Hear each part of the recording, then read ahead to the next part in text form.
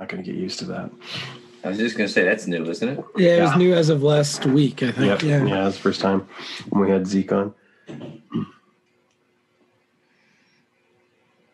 Welcome, everyone, to Roll Up, the official Phil Singer Games podcast. I am Sam Fain. I am joined, of course, by Todd Jerschel. And Mike Molesky is back with us. And we also have Rob Bobian. It is going to be an awesome show. We're going to talk about FTR suspects, amongst other things. But first of all, let's kick things off here with our opening bell.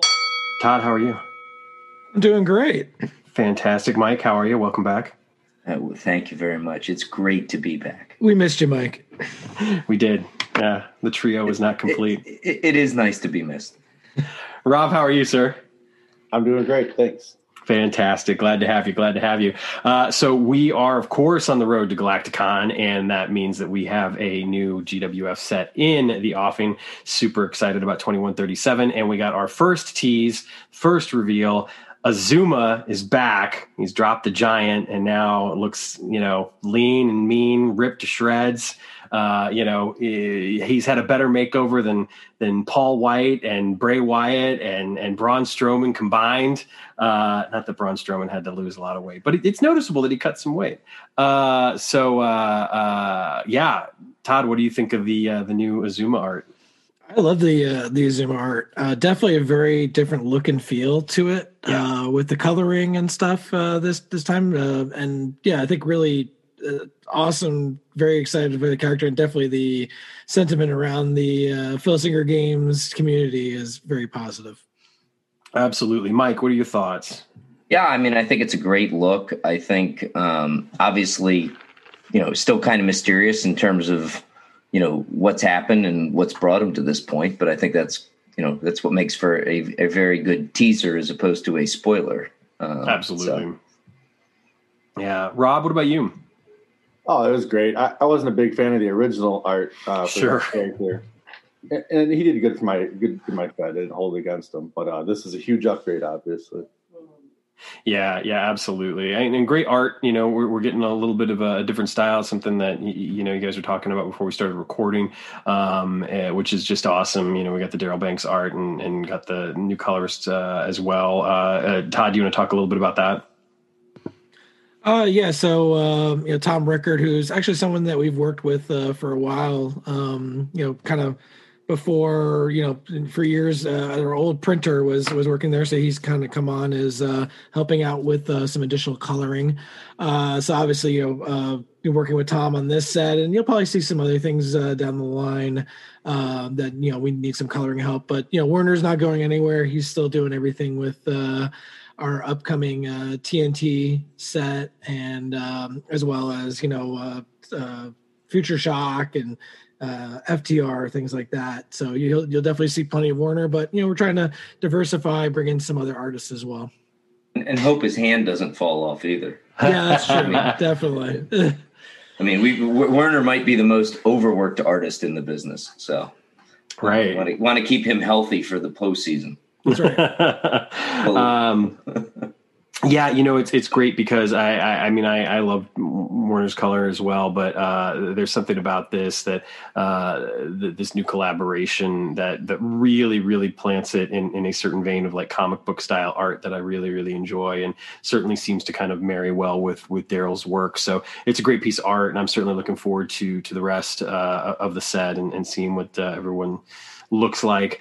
So I think that as far as the character goes, being able to have this sort of new version, returning from the injury, he hasn't been in action since 2134. 2135 was, of course, when the injury was announced in the booklet, and Kenji got the upgrade. But I think that, I think it's going to be a really cool card, and obviously there's going to be some payback in his future. So should be pretty cool. Looking forward to reading the storyline in the booklet as well. In addition to that, we of course need to talk about the fact that the releases have hit, that both online and in print people are now getting their cards, and they look fantastic.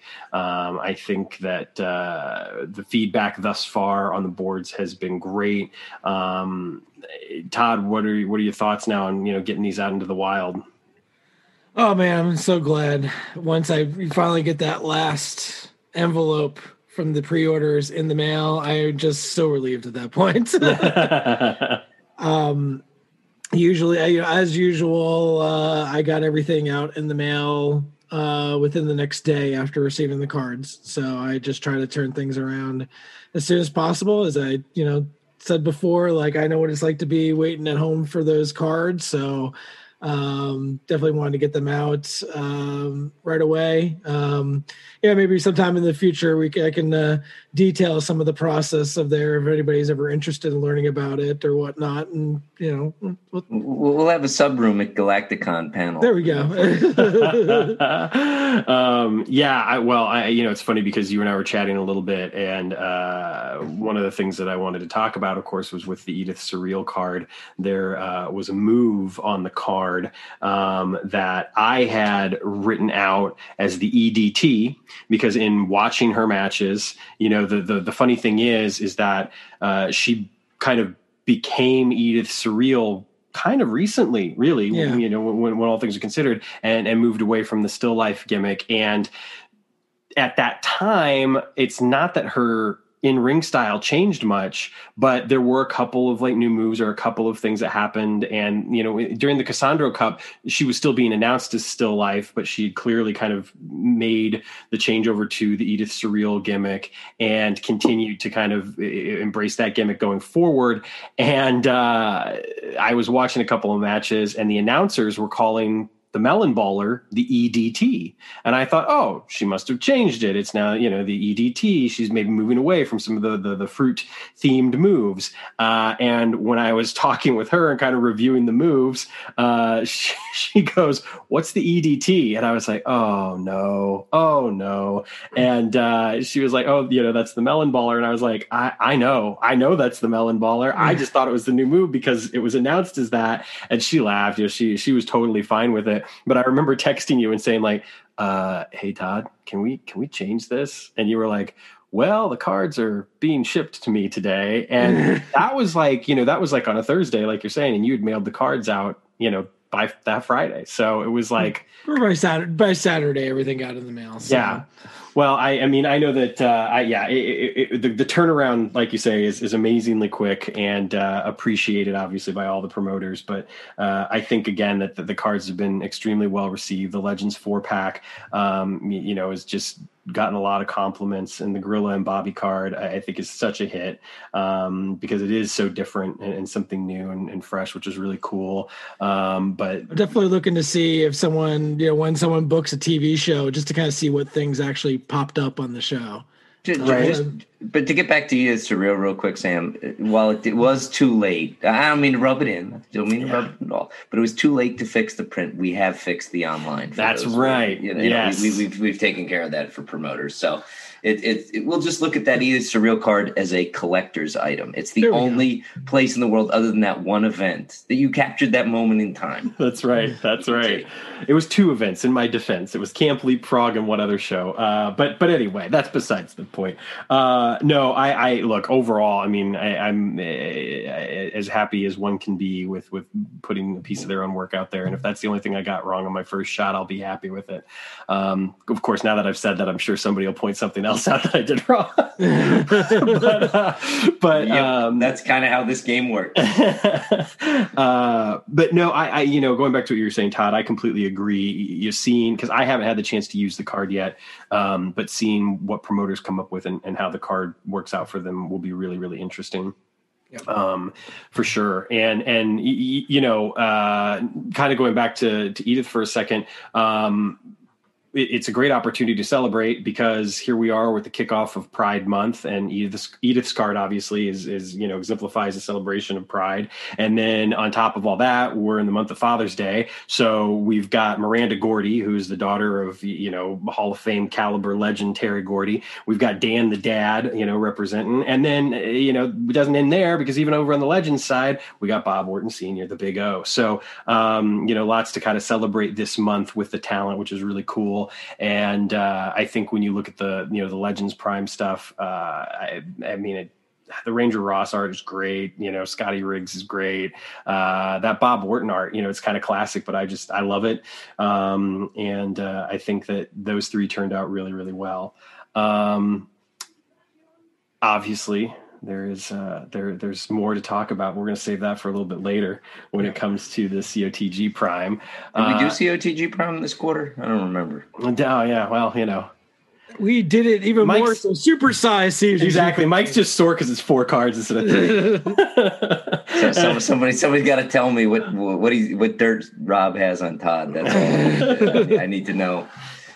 And then, of course, in addition to that, as we talked about last week, the Best of the Indies 2021, which we did a deep dive of on the last episode. So folks will definitely want to check that out. It's an awesome set and really just, I think, so representative of what's happening in the Indies right now. And as someone who in the past has absolutely kind of been on the fence when it comes to, do we want a bunch of new names or do we want to maybe get some updates of some of those names that people are hungry for to see? I have absolutely moved further and further into the camp of just give me all these new names, because if there's one thing that Phil Singer Games has done such an excellent job of, is really staying current with a lot of these indie names so that we're getting like top tier talent, before they're even really top tier. We're getting some of these names when they're just right on the cusp of breaking.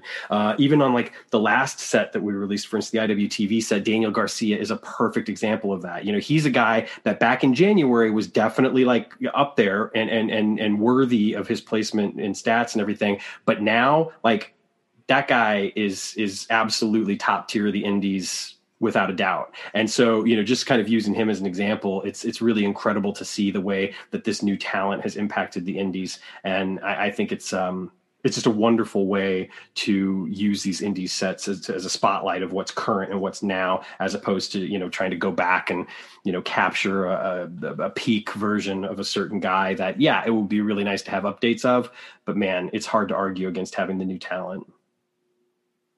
Yeah. Yeah. And so, we kind of went back and forth on that a lot, but I think at least for these Best of the Indie sets, I think those are always going to be, new talent for that, but we'll find other spots for some updates and whatnot. And I think we mentioned last episode about what we're doing with Indies Prime in Q3. And if you win one of those tournaments at Galacticon, you want an update of somebody, you can get it. So that's right. Yeah. And speaking of contests, it's a perfect opportunity to remind everyone that we do have a review contest going right now. If you drop a review of the podcast and send us a screenshot, you can either send it to me or Todd or Mike, for that matter. He will make sure that we get it on the boards. We will enter your name into a contest. There will be 2 prizes. One prize is the original 7 Legends cards, which is a pretty awesome prize, not something that's super easy to come by, especially if you're a newer fan and didn't have the opportunity to purchase those cards when they originally came out. And Todd, what else can they win? And the other one is a COTG live event Kickstarter exclusive cards for Stevie Richards as Omega and Loud and Noxious. And really, you got to look at that Stevie Richards as Omega card as being a kind of just a top tier collectible, because it's a what if card. It's a what might have been card as opposed to what actually happened card. What if he didn't get pissed off at Jeff and I? All right, no punches are pulled here. No, actually, no matter what, like Stevie that night came back out for his match with Chuck Taylor, put out a banger. So that. So we and he left the night much angrier at somebody else than you. Oh, exactly, definitely. Watch the tape, ladies and gentlemen. Yes. Watch the tape. But yeah, so please leave us that review. One of the benefits, obviously, of the review is that the more reviews that we have, the more exposure the podcast gets, just with the algorithms that like Apple Podcasts use. People will kind of find us a little bit easier, and that's something that just at the end it benefits the game. It benefits the podcast, obviously, but it benefits the whole community because it allows us to kind of get more exposure and hopefully get more people involved and just take us off to the stratosphere, baby. And I think that, it's something that we're all interested in doing, and in being able to have the podcast get that wider recognition. So if you write that review, take a screenshot, send it to us. We'll do a random drawing and award those two prizes. And the thing is, as Todd mentioned on the last episode, you get a choice. So it's your choice which one you want. And then, obviously whoever gets that number 2 drawing will have the leftovers, if you will. So super cool prizes to be won, and this is the first of many contests that we will run, obviously, coming in the future. Want to, in the meantime, those folks over on the message boards, for instance, that are already kind of interacting with us when it comes to the threads for the podcast, give a quick shout out to Lee, Troy, Malice Lover, Rob, you're here with us. Jay, Pariah, Matt, L.A. Wraith, Sinestro 24. I really want to know what happened to the other 23 Sinestros. Pete Beck, Zeke, Uncharted Territory fellas, as always, and Grant over at Filsinger Games Fan Podcast.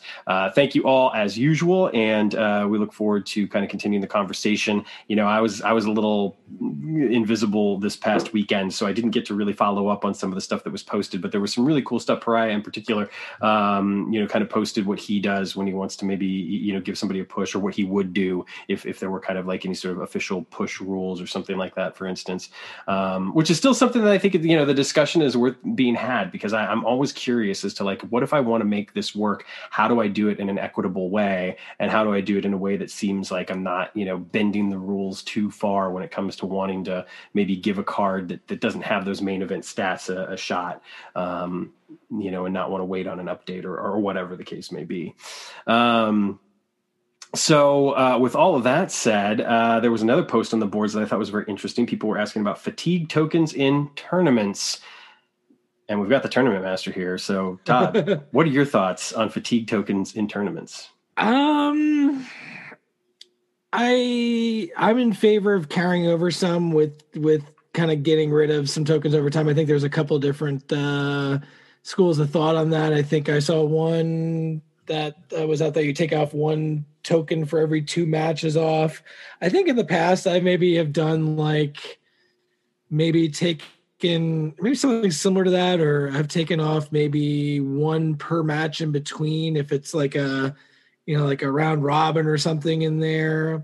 I mean, there's other times where I've just haven't carried over any tokens and just didn't care. But, a lot of times when I have done it and wanted to do that, I usually will take off 1 token per match in between matches for a wrestler. Yeah. Mike, what are your thoughts on it? Yeah, that's how I've always done it, actually, is I've always carried them over, and I take 1 token away, assuming that it's tournament, one-night tournament kind of thing. Right. Assuming it's a one-night tournament, I would carry them over. So if I have, if it's 4 matches and they get 3 matches off before the semifinal, the first guy gets 3 tokens off, and the last guy is only going to wind up getting 1 token off, because it would just, unless I sometimes I'll put in a filler match. Right. To in between rounds of the tournament, to give guys at least 2 matches off kind of thing. But that would be, it'd only be 1 per match. That's how I usually do it. Rob, what about you? I don't. I run the Impossible tournament. I never have. And I think just because I want the cards to, I want to leave it up to the cards. The stats, things like that. Simple as that. I know it's not a great answer, but that's how I've always done it. No, that's how I do it now. I've tried, different methods, including what Todd and Mike have talked about. At one point I had, I think I did this for my first Classics tournament. Actually, I had a method where I would basically, take the 2 guys, and if they had both accumulated 2 tokens in their last match, I would start them with no tokens, because the idea is they're both kind of had the same amount of tokens, so there's no need. Where I basically just take the difference. If one guy had 3 and another guy had 1, then the guy would start with 2 tokens or whatever. I do stuff like that, and that felt a little too complicated. It wasn't as easy for a while. Kind of like the method that Todd and Mike are talking about. I felt like it kind of mirrored those tag rules, where every time the tag partner who was in the ring got a token, you subtracted a token from the guy who was on the apron. I kind of felt like you could kind of do something like that, which I don't do that anymore either. But I kind of just don't go with it. But sometimes I feel like maybe I should, especially if you have a guy that's accumulated a lot of tokens in a match and then another guy who hasn't. I feel like maybe there should be an advantage for the guy who, made it through his last match without accumulating any. And then this guy's got 4. It just felt like, maybe I should do that. But I'm kind of like Rob. I mean, just let the cards work for themselves and see what happens. And well, I always liked it also because it kind of would give sort of a reason where if somebody like an Endgame would lose to somebody they shouldn't in a tournament. Well, Endgame had been in a tough match with the Overmaster before that. Hey, he got worn down. It kind of gives sort of some color to your. That's how Mike gets his Centra guys to be GWF guys, carrying over tokens. Yeah. But only the GWF guys carry over tokens in my That's right. Mr. Centra never carries over a token against the GWF guy. I think because in the GWF here in the future, I think there's ways you could explain why there's no fatigue carrying over. Legends, sure, I could see a bigger argument there. Indeed. Yeah. It's, because it is one of the things in real life wrestling. It's one of the reasons why I've always loved the G1 Climax is I feel like they do such an incredible job of, literally the first match that a guy has in that tournament could be brought up in their final, the finals because they tweaked their knee or they did this or they did that. And it's carried through the entire tournament. And it's just a wonderful way of telling that story. Sometimes though, it just comes off in the writing and I don't necessarily pay attention to it stats wise. It's something where, I can write it, but I don't necessarily have to play it, if that makes sense. But I think it's a great discussion, and the wonderful thing is, as so many other things, it's up to you, promoter. There's no wrong answer. But a great discussion to see, and amongst the many. So if you're listening to this and you're not on the discussion boards, how did you find us? And if you are over there, contribute to some of these discussions. Let us know what you think. You can certainly drop us a line in the thread for the podcast episode, or just hop into the conversation if you haven't already done so on the board, because there's plenty of interesting ones, but I thought that was something worth kind of pointing out. In addition to that, it's been an interesting time for real life wrestling. There's been a lot of cool stuff going on. Dragon Gate has their King of Gate tournament right now. I hear WWE is doing something. And then, of course, you've got a lot of great indies stuff going on. Limitless Wrestling has an awesome show on IWTV right now. AIW has a great show, Go for Broke. And there's just lots of great stuff going on there. Of course, as things are starting to open up, you're going to have promotions start touring again. AEW tickets have been on sale for some of their shows, as well as WWE, getting the wheels moving on bringing shows to everywhere in the country, as opposed to just down in Florida, which is fantastic. And I think it's great to see, so hopefully you're vaccinated or ready to mask up or get out there and see some shows, because it's going to be a great time, I think, to get back in the crowd and be a part of the audience. And speaking of which, AEW did have Double or Nothing this past Sunday. I thought it was a great show. I thought that they just did a really wonderful job. Some people, I have read comments that they thought the show kind of dipped a little bit towards the middle. I didn't feel that. I think the crowd energy got a little low because, they'd expended so much energy in those first few matches. They were hot at the beginning. Oh, yeah. I mean, for that Hangman Page and Brian Cage match, I mean, they were treating that match like it was the main event, and kudos to them, for that, and the performers, because, they put on a great match. And then, of course, you had the tag team title match, which was the same way, and the Casino Battle Royal, which, look, I'm telling you, I've said it before, I'll say it again. Jungle Boy is the future. That guy, he could be the now. I mean, people love him to death, and I just think he's already over. And great baby face. Great baby face. One of the best, most just natural baby faces that I have seen in ages.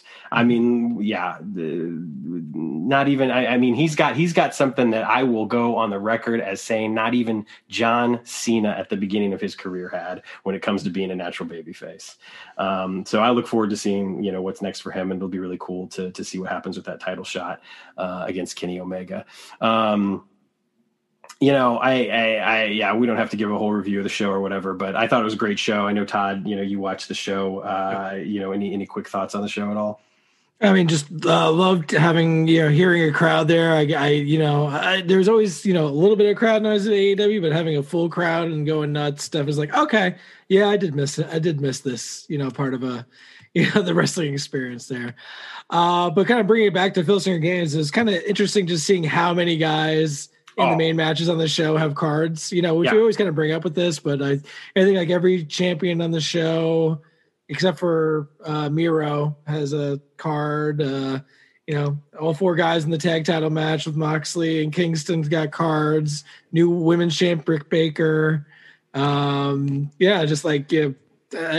many people. It's really kind of neat to see. Yeah, no, it really, really is. I mean, you got Page and Cage and Baker and the Bucks and Moxley and Kingston and, Omega and Cassidy. I mean, it just goes on and on the list of folks that, that are in the game. And then you even look at the Stadium Stampede, and a few of those guys have cards as well, like MJF and Sammy Guevara. So what a cool moment for Sammy Guevara. So, I enjoyed it. I don't know, Mike, did you catch it? I didn't actually. I wasn't able to. I was visiting family this weekend, so the wrestling was not on the menu. Family schmam. No, I'm kidding. That's great. I'm glad to hear that. I can tell you though, it seems to be, AEW is definitely picking up some of the popularity of some of the older indie sets. So suddenly there's a lot of interest in the Sammy Guevara card, in the Darby Allin set.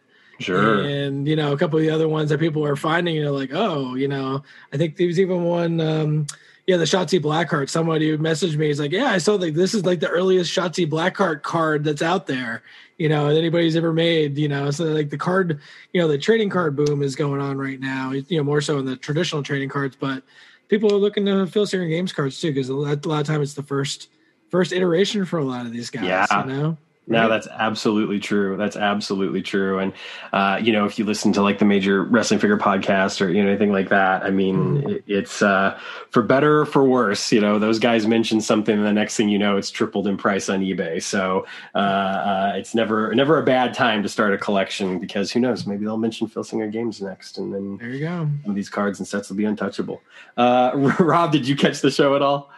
Not live. I usually follow online, video clips and stuff on Reddit or whatever. But it looked pretty cool. I like Eddie Kingston. I was a big fan of him. Chikara. Mm-hmm. So I like guys who. Let's see, who else do I like in AEW? Let's see, Hangman Page is cool. Orange Cassidy is pretty interesting. Like Chikara guy. So I like those kind of guys. So it was a pretty good show. Yeah, best I could tell. Yeah, I thought that it had a lot to offer, which I really appreciated too. And I think that,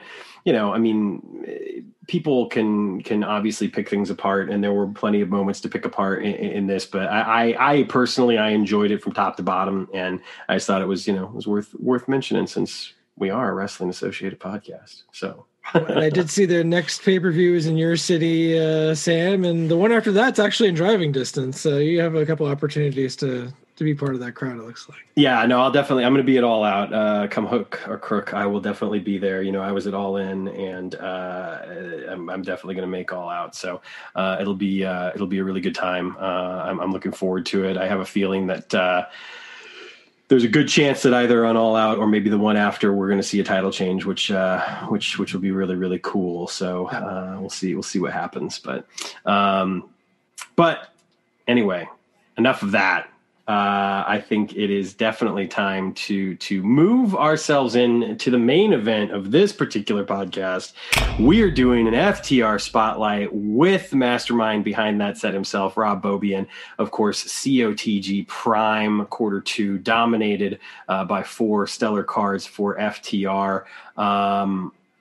Let's dive right in. Rob, congrats on getting this out there. As a creator, I mean, you've done some awesome work. The book has obviously gotten a lot of really positive feedback on the boards already. People seem to be very excited about certain aspects of it, and really digging the comedy, which I know I loved as well. The bits with like Stallion and Uranus, and then the crust stuff was really great. And I felt like did a wonderful job contrasting some of the more serious and heavy stuff, which there is obviously obviously some in there. You're dealing with disappearances and potential murders and stuff like that. It's nice to be able to keep things light. It's very, very Shakespearean of you. So kudos. I appreciated that. How are you feeling now that it's out there and promoters have it in their hands?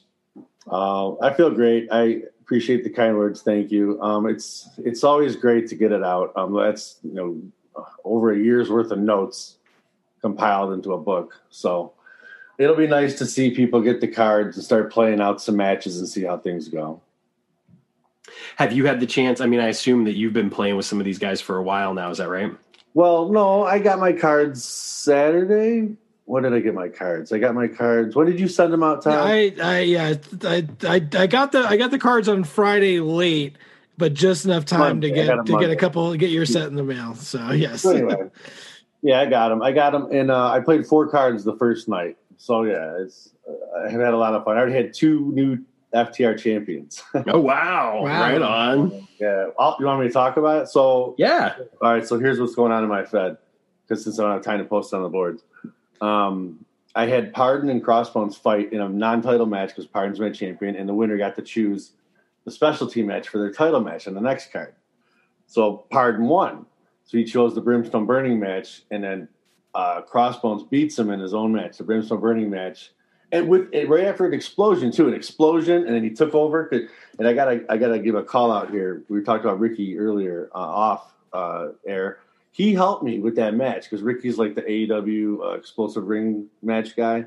So I showed it to him when it was done, and I said, "Hey, what do you think of this?" And he gave me a suggestion. He said, after the explosion, have the guy on defense take over so you get a big turnaround. In the original draft, it was the guy on offense just stayed or wherever. So thanks, Ricky. And that's what happened in my match, my first time I ever rolled it. And then he hit him with his finisher, his Black Sails, won the title. So then my next card, and then Pardon was injured for a card there. So my next card, Disciple of Terror, he got a shot, and he took the title off of Crossbones. Wow.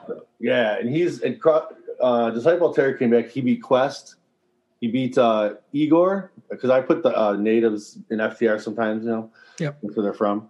He beat him, and then he beat Quest, and then he won the title. So that's where I left off. So I'm doing a whole thing with Pardon and Crossbones and Disciple for the title right now.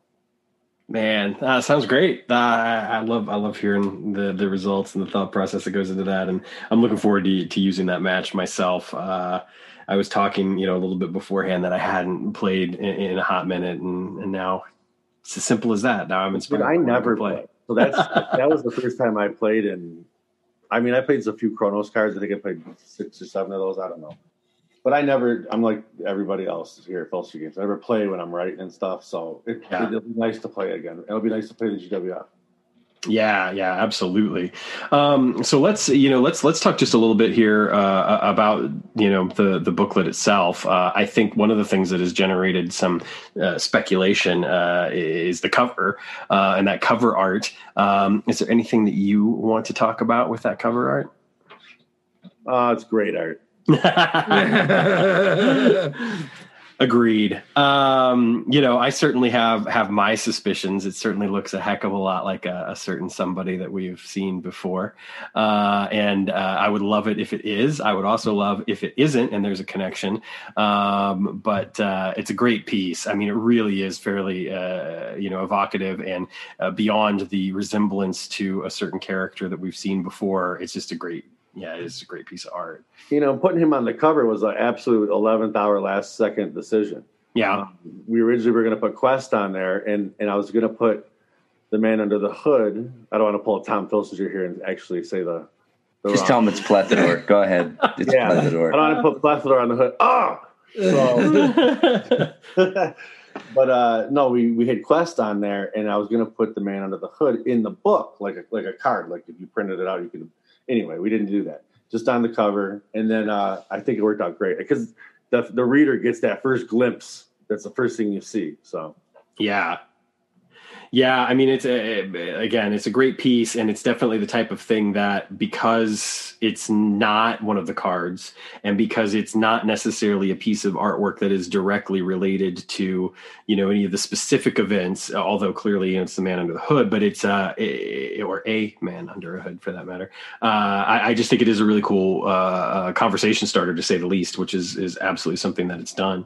Let's talk a little bit about Quest. Obviously he has a huge part to play in the book, and the card itself, he played a big part in the last booklet, but now here he is kind of taking center stage and having card stats so he can step in the ring. Talk a little bit about the creation, taking him from being a character to taking him to having actual stats, and what the process was for creating someone that could hold their own but wasn't necessarily going to be as dominant, say, as some of the other main eventers in FTR. Yeah, that was a lot of fun to do.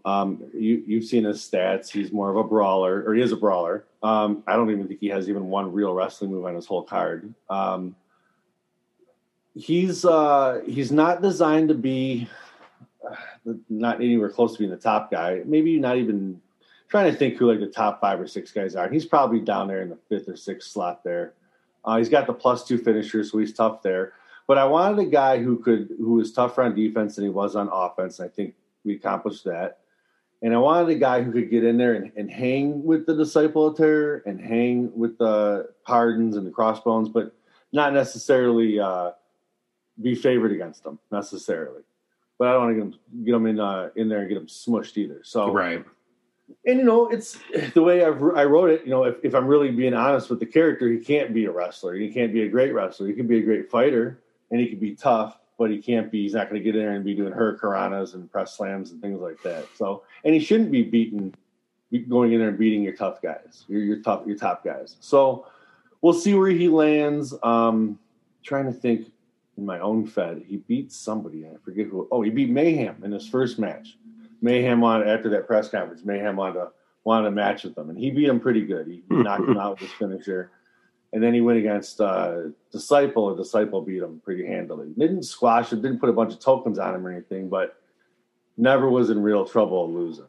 And I think that's, he's got, he has the -1 power, 0 agility, so pretty average. A better wrestler will more agile wrestler, a stronger wrestler will beat him. He only has that one straight -3 move on level 2 offense. He has that choice D, so against a guy like Disciple of Terror, that's going to be a tough move. He's got to roll a 6 or lower or something like that to get that.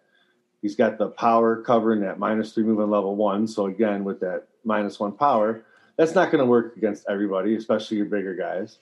So against guys like Pardon and Disciple of Terror, he is going to have a harder time in the ring. But, anything can happen. And he's got a C ropes. That's a big, as you guys know, big disadvantage. Anytime anybody has a C ropes. Everybody in the set has a C, I think. All 4 have a C on their card somewhere. And I think in FTR that's appropriate. I think about C a lot, and I think when you hear C, it's average. It's not an F. The guy doesn't suck going out of the ring. He's not a piece of crap. So he's average, nothing wrong with being average. So I kind of play it like that. So you see a guy like Stallion, he has a C ring, and hopefully people don't look at that as some kind of major like weakness or flaw in his character, because this guy is, I look at Stallion as a very, very young, like a Thantos, like a Pegasus type, like a guy who's in there for the titles for all the right reasons. And so at this stage in his career, maybe he's not so great fighting out of the ring because that's not what he's interested in. That's not what he trains to do. And track there off Quest and Stallion. But point being, a guy like Quest, who's a cop, he's not going to be good running the ropes in the ring. Yeah.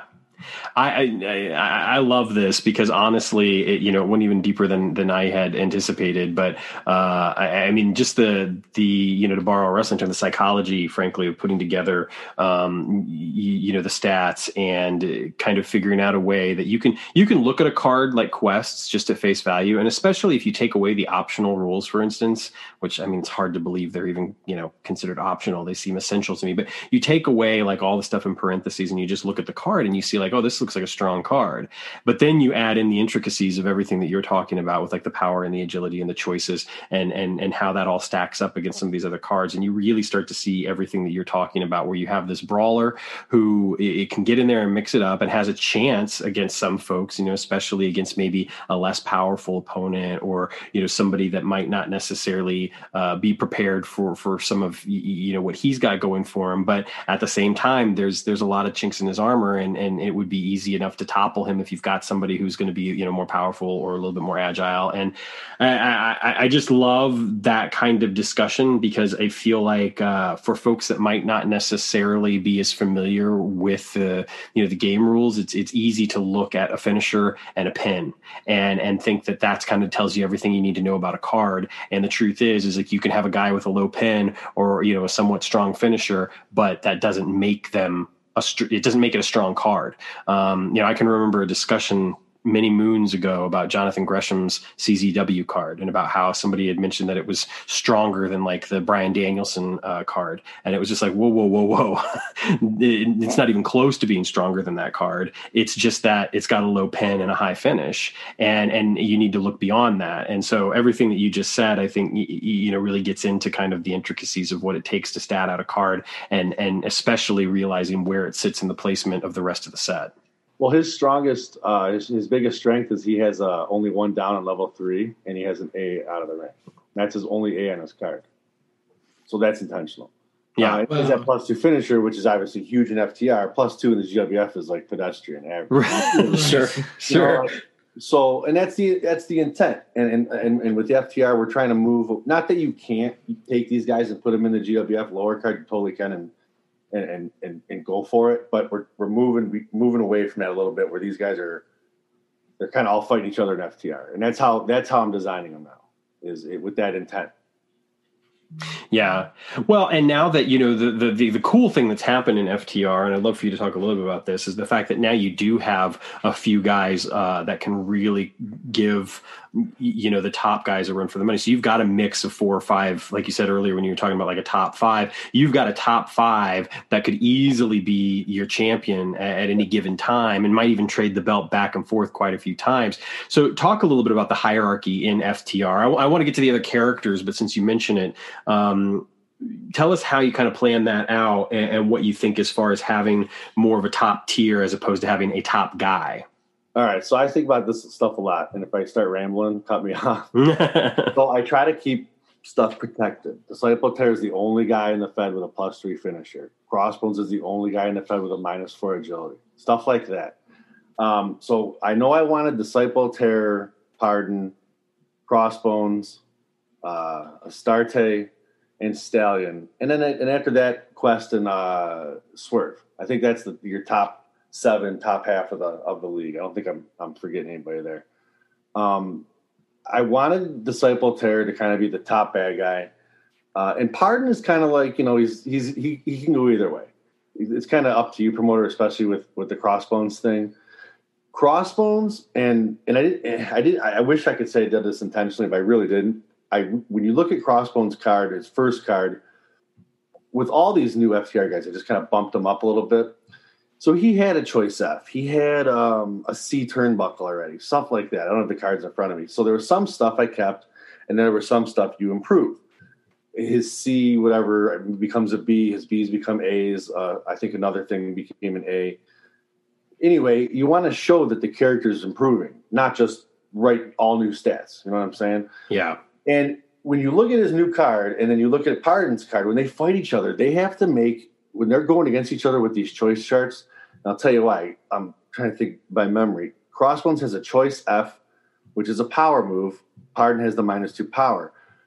Pardon gets absolutely screwed on level 3 offense with that choice H and E. Mm-hmm. Crossbones has -4 agility. So as soon as I got the cards, I played one match just to see how they played, and it went on forever. Nice. And they had to hit these super low rolls, these choices. I was just like, wow. To the point where there wasn't even a winner. They just had so many tokens. I was like, all right, I'm going to do it officially now. And then, as I told you earlier, Pardon won the first one, then Crossbones won the second one. So I could not be happier how those two cards right there play off each other. And I would, FTR is going to be in your guys' hands. It's going to be up to you, promoters. But, I would like those guys to be near the top for a while. Stallion obviously has a ton of room to improve. He's in that top tier. He already has a -2 power, -1 agility. That's to show you the natural ability this guy has. I think the double zero finisher is a good way to show a rookie, because he's a rookie. Is full of potential, but he's not over the top yet. Because a double zero finisher nowadays, especially in the GWF, is not much, right? I think we can agree on that. But in FTR, I think it's still pretty decent. Yeah. It's only a couple guys who, I think Swerve is the only guy who has a double, and then Pardon has a double finisher. So I try to make sure some guys, like I want to say it's Astarte, he has a potential +4 finisher. I want to keep that protected. Stuff like that. So when you lay all the cards out, you look at everybody has, like, not everybody, but a lot of these new top guys, they all have one or two things that make them very unique and special.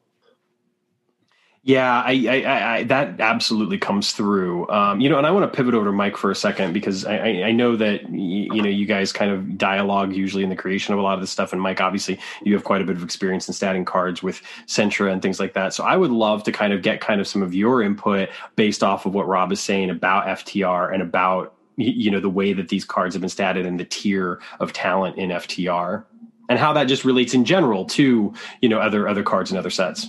Yeah, well, I think that's really what makes the sets better. It's one thing to tell a good story in the booklet, but if it doesn't translate into good matches, when you play it out, it doesn't quite. It rings a little hollow. So I think what Rob's done with these cards, and I try and do similar things with like Future Shock cards, is you try and like sort of play off of a rival's going to play off his enemy's weakness, right? He's going to know him better, and he's going to play off those weaknesses. So to have a card like the Pardon card versus the Crossbones card that sort of take advantage of the other's weaknesses, I think it's great storytelling. I think it's important to to actually being able to get a really top tier story told in Champions of the Galaxy. You need that. So I love what Rob's done with it.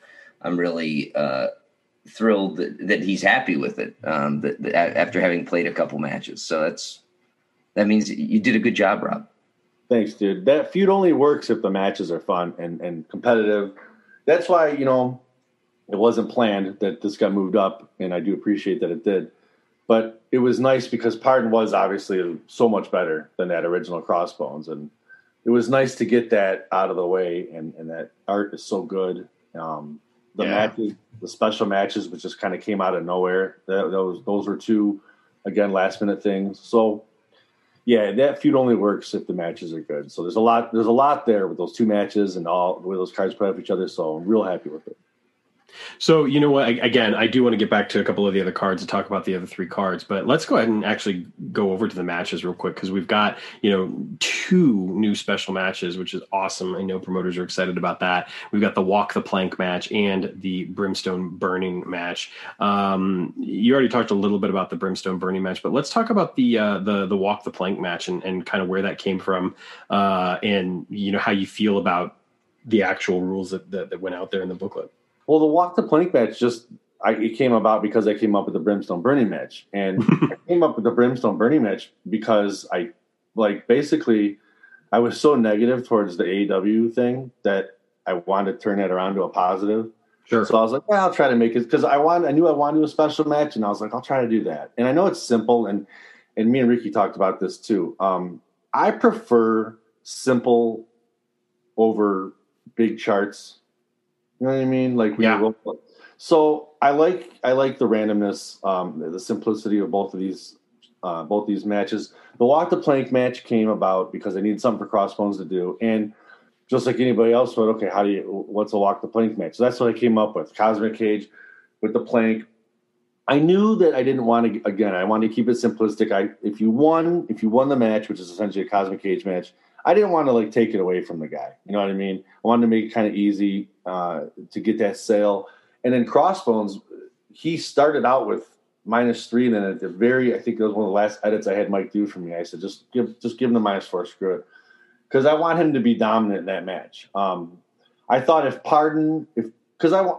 talk about protection, I want Pardon. I want to keep him protected. So I thought if Pardon was beating Crossbones, let's say it was a 60-40 type of thing. I wanted Crossbones to be dominant, almost like a 90-10 Pardon in that match. Because I thought we're doing this thing where I don't want to say it's a double turn, but there's certainly potential. It's going to be up to the promoter, but in someone's fed, they might make Crossbones a hero. And I thought that special match helped get him over as a face. He has a skull face. He's a pirate from Brimstone. Like, he's not ever really going to be a hero wrestler, but in the context of this feud, I think he can be.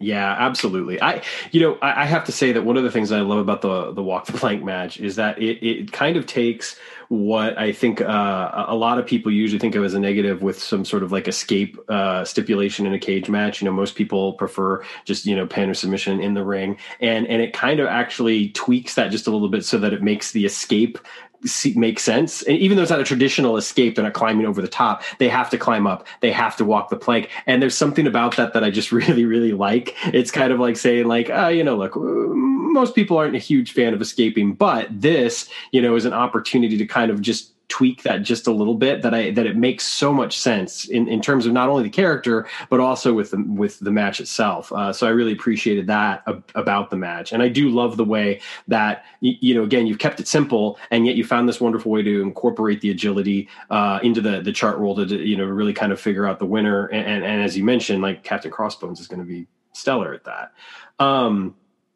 And I want to pivot over to Todd here for a second. Todd, I know obviously, when it comes to stats and stuff like that you usually take a little bit of a backseat to other folks, but certainly with a match and a chart like this, I'm very curious as to kind of what your thoughts are about the match chart, because I know you're always interested in kind of like the non, stat stuff and kind of like the non. I'm usually more to the non wrestler cards, right? I don't really develop a lot of matches per se.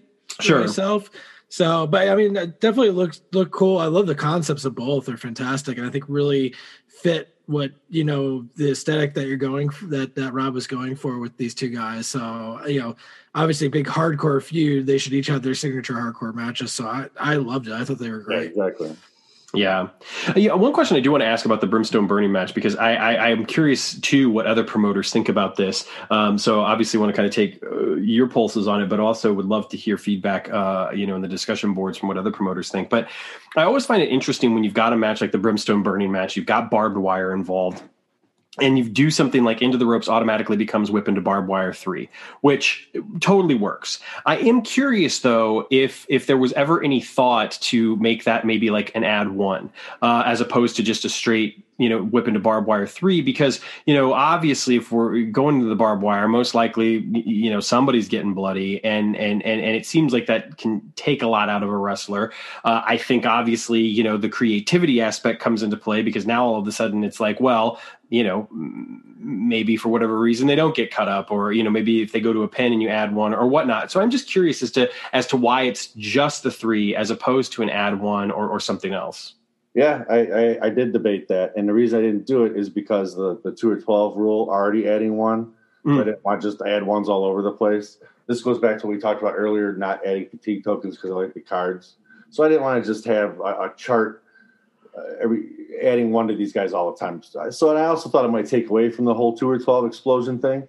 Sure. Tom wrote I can't think of the official name of it, but he wrote a barbed wire match at some point, and that's exactly how it worked. Like you said, this is -3 add one, and this is, or it might even add 2. I forget. But it was add one. It was the barbed wire cage match. I have the rule book somewhere here, but it's not super close. Anyway, sorry, go ahead.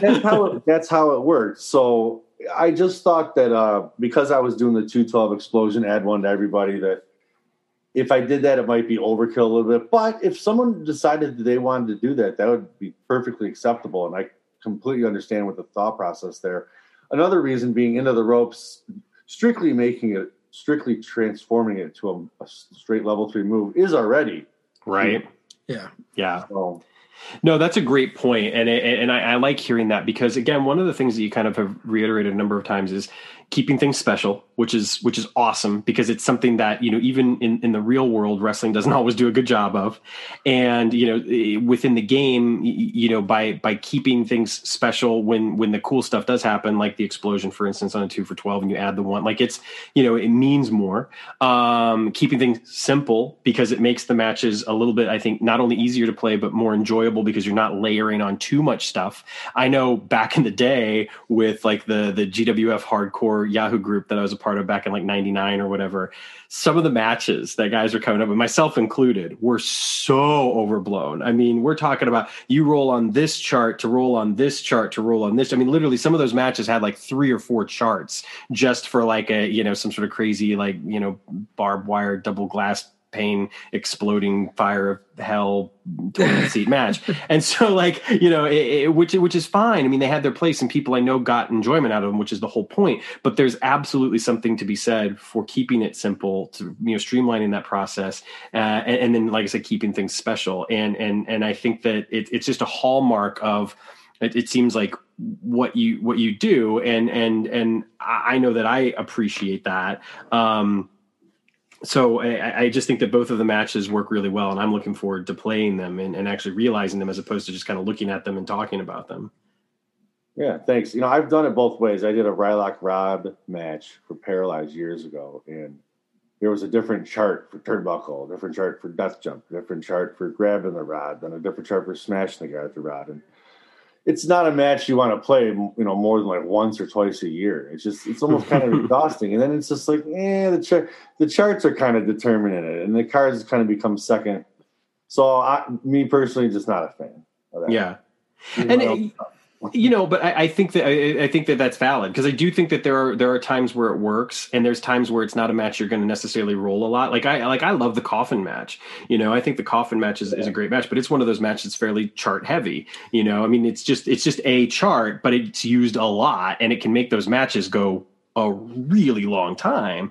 But if you're only pulling it out once in a blue moon, it's like, it's great. But for this, it's like, it's an opportunity to kind of play a series of these matches and not feel like you're, sitting down for an hour every time you get ready to roll one out.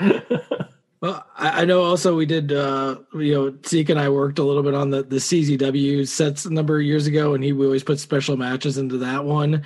And I remember there's one time where we had like the barbed wire ropes match and then the panes of glass. And then there was something else, and then you could combine them all and have like all for like you have like explosions plus panes of glass plus doors plus barbed wire ropes and just use all the charts together depending on everything. If you really wanted to do that, but it was like exhausting, right? Which again, like if you're doing like that tournament of death, right? And that you want that to tournament of death, it makes sense, right? Because you're doing it like once a year, basically, as opposed to every card or whatever, right? So, pulling back from the matches real quick and getting back to the wrestler cards, you mentioned Stallion earlier, and we've kind of talked a little bit about him already, so I feel like there's not a whole lot more to add. But I love the card. I love the art. Obviously, I love his introduction in the booklet. You mentioned the 00 finishers.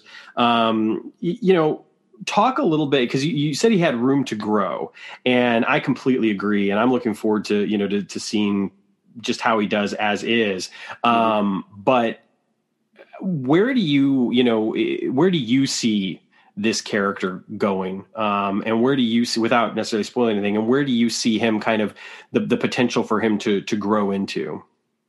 Well, I actually haven't thought at all about what he's going next. I love him as he is. I think he's cool for now. And I like what he's doing there with his teammates. And I think it has a lot of potential. I see that guy as a wrestler's wrestler.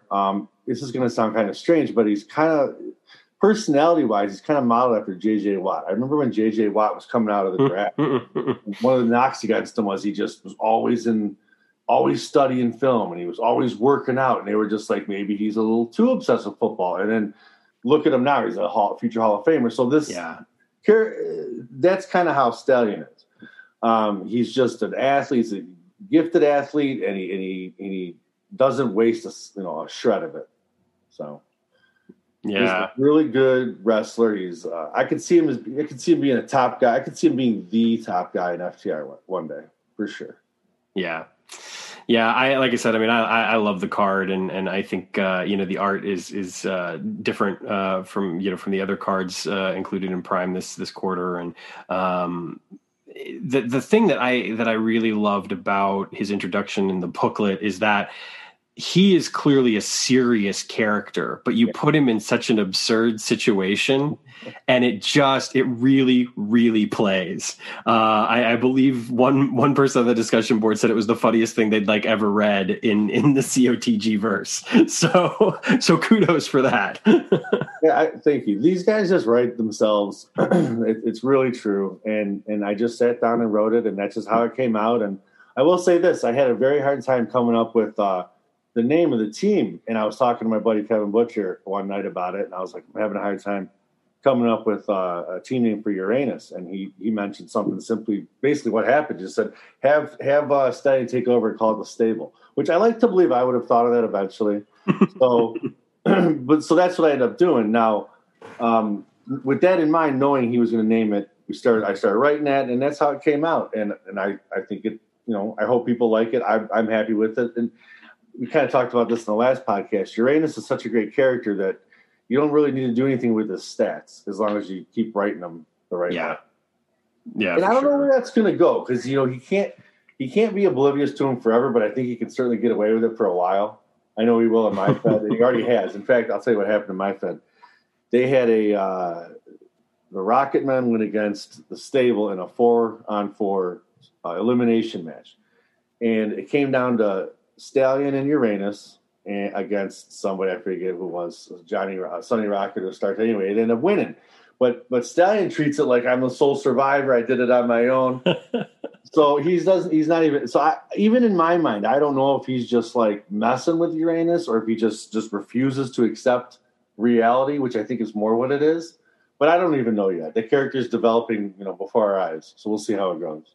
Yeah, Todd, what are your thoughts on Stallion? I'm cool. I mean, I love that we have someone else from Pegasus now. Yeah, it's always a classic character. So kind of, I thought that was kind of a cool, area to kind of revisit. And obviously the name is a nice little pun there. But yeah, I mean, my favorite part, of course, was the press conference and just being like, what the hell did I get myself into, with all this. I remember Rob telling me about this well in advance, and I just oh, this is great. Yeah. So really looking forward to it. And then obviously we'll talk about his new stable meet pretty soon. I'm a huge fan of. So yeah. Mike, what are your thoughts on Stallion? I mean, I love it. I always say that, one of my goals with sets is to try and find a new piece of art that we haven't quite done that way before. And I think, Stallion kind of, it's a great pose. I think it's different. And I love, the card, to Rob's point, the potential of the character, but also it's not like he won't be good until you give him an upgrade or something like that. He's already a great card to have in the FTR. But he clearly looks like he's got a bright future in front of him. I mean, I love the interaction. I mean, it's just he and Uranus. It's just such an odd couple that I mean, the guy who. I mean, I don't want to say he's the least serious wrestler in the FTR, because there are some fairly interesting characters in the FTR. But we have a wrestling penguin, right? I mean, and his mouthpiece, his mouthpiece, yes. And then you've got a guy we haven't gotten to yet, but Crust, right? Yeah. And you've got the scientists and everything else. So Rob's got some real wacky stuff going on in FTR, and that's good. I think it gives people something different, right? I mean, if you look at what he's done with Kronos, where it's gotten very serious, there's not a lot of joking around in Kronos, so it's nice to have some levity over here that kind of a little bit more lighthearted. And I think that, but I just love the interaction. I mean, I'm I feel like he's gonna you're almost gonna have him take off his robe for a match and hand it to Uranus and give him a tip, or something, like thanks, like pats him on the head or something. Thanks, kid. Thanks. Could be like, there could be vignettes where he's like the limo driver. There's all kinds of things you could do with it. So footman. Let's go. So I mean, I just love it. I think it's a great card. I'm looking forward to using it. Well, the interesting thing about Stallion is back when I wrote FTR Suspects, I debated I was going to either make him from Pegasus or from Era, like Terminus. Mm. And here's the thing, even as a Terminus, he was still going to be, I don't think Stallion turned out to be flamboyant though. This other character was going to have a big mohawk, and anyway, it didn't make the cut. I'm happy I made him from Pegasus because, like you said, Sam, he is a serious character, and he's a serious character currently in a ridiculous situation. Long term, absolutely a serious character. Yeah.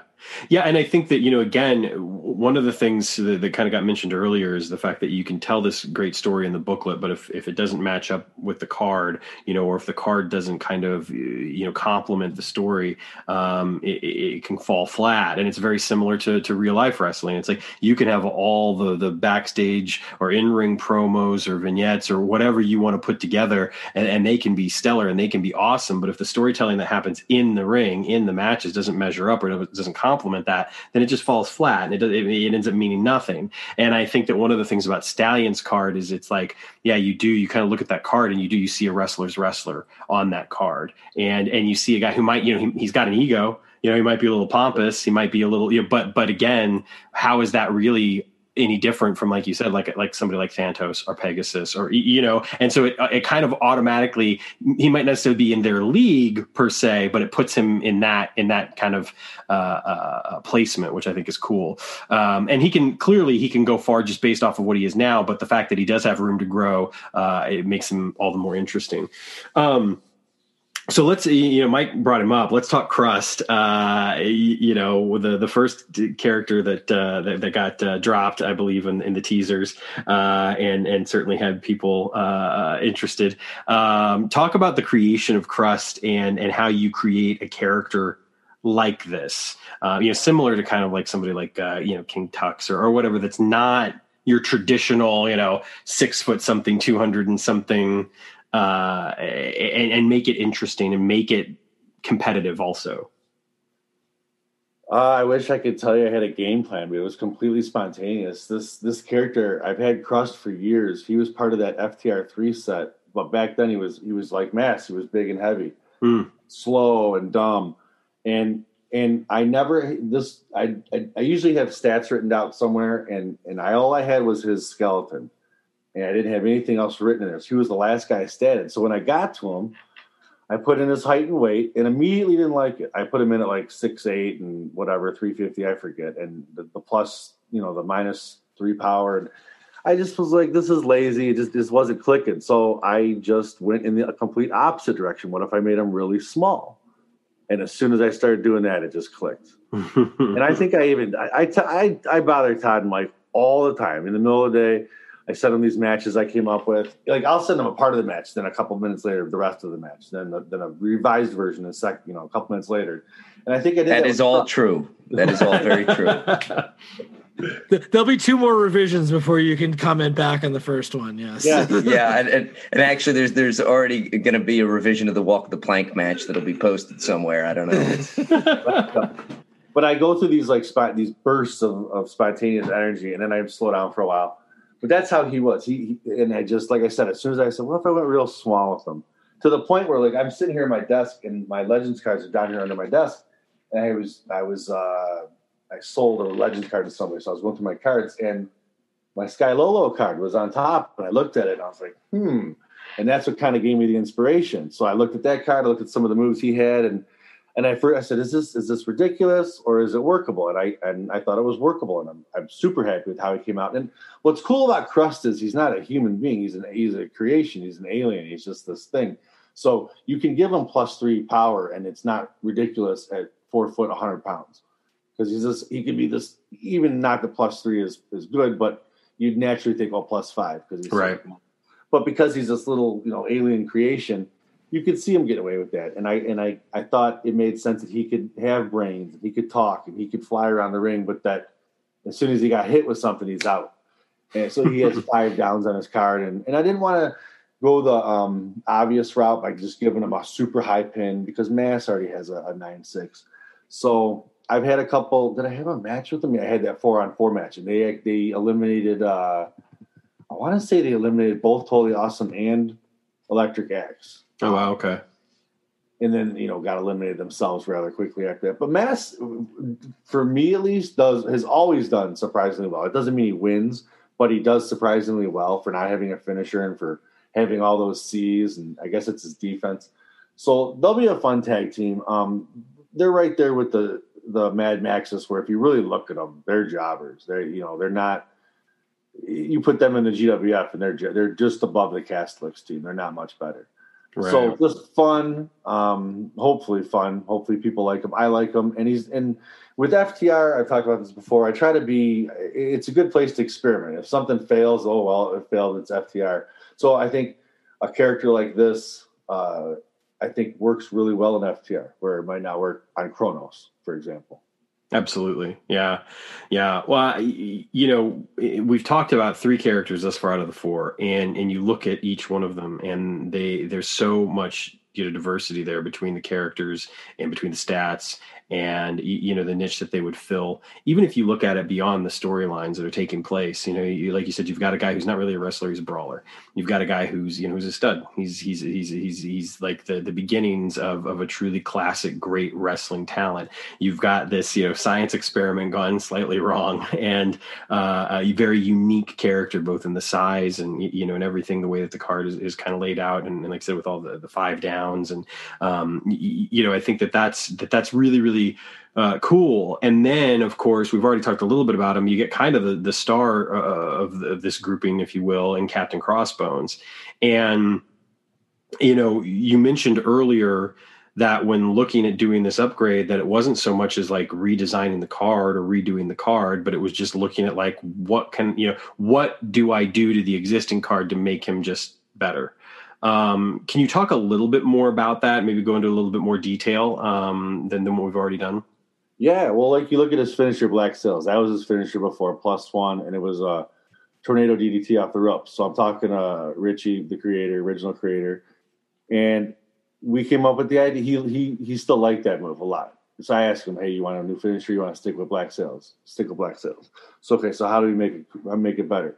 And that worked out really well with the rotations. You hit the 1 to 3, it's a +2. You hit the 4 to 6, it's a +3, and the finisher rating indicates the number of rotations. So I can visualize that, and when I can visualize a finish like that, so that worked out really well. Boom, that finisher's up.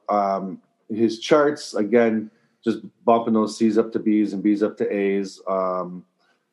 He was already agile. I can't remember what he was, -2, +1, or something like that. So he's a -4-0 now. I think he lost 2 downs on his card, meaning like he only has 2 downs on his card now. I think he had 4 before. Yeah.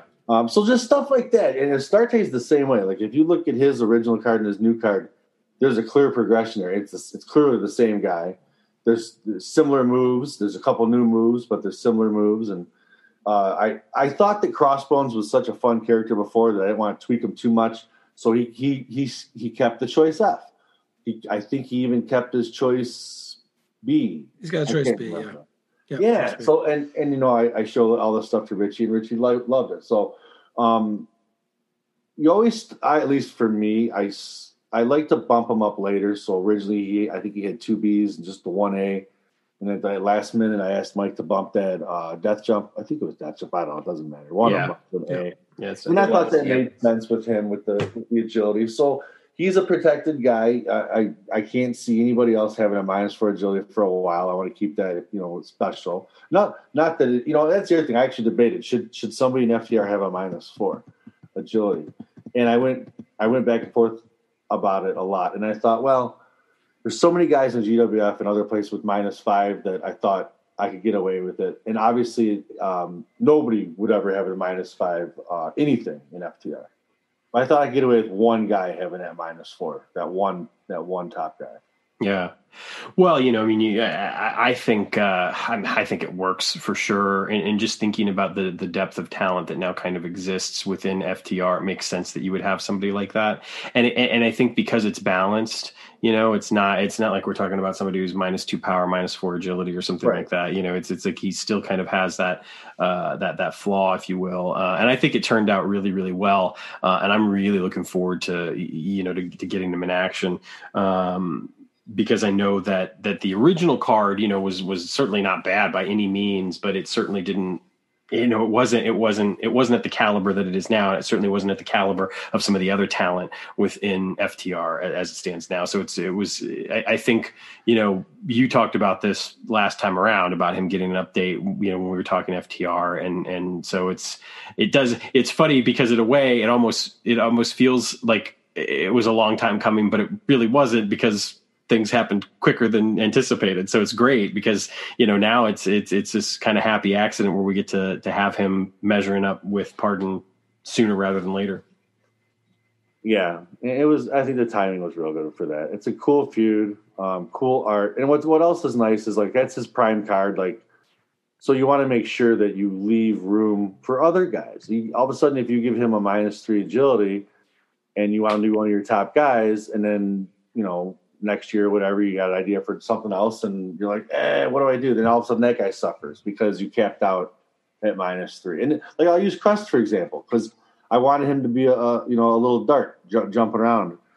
And I really wanted to give him -3 agility. So that's another reason I gave Crossbones -4, because I didn't want to handicap Cross any more than he already was. Because he's already, his defense is so bad. So sure. The cards really, when I'm designing them, like, I will look at them and I'll make sure that they don't one guy both don't have into the ropes on level 1. So stuff like that. So they play off each other. So one guy ends up being the way he is because of the other guy. I want the other guy to be that way. So it's cool how they play off each other in the design process.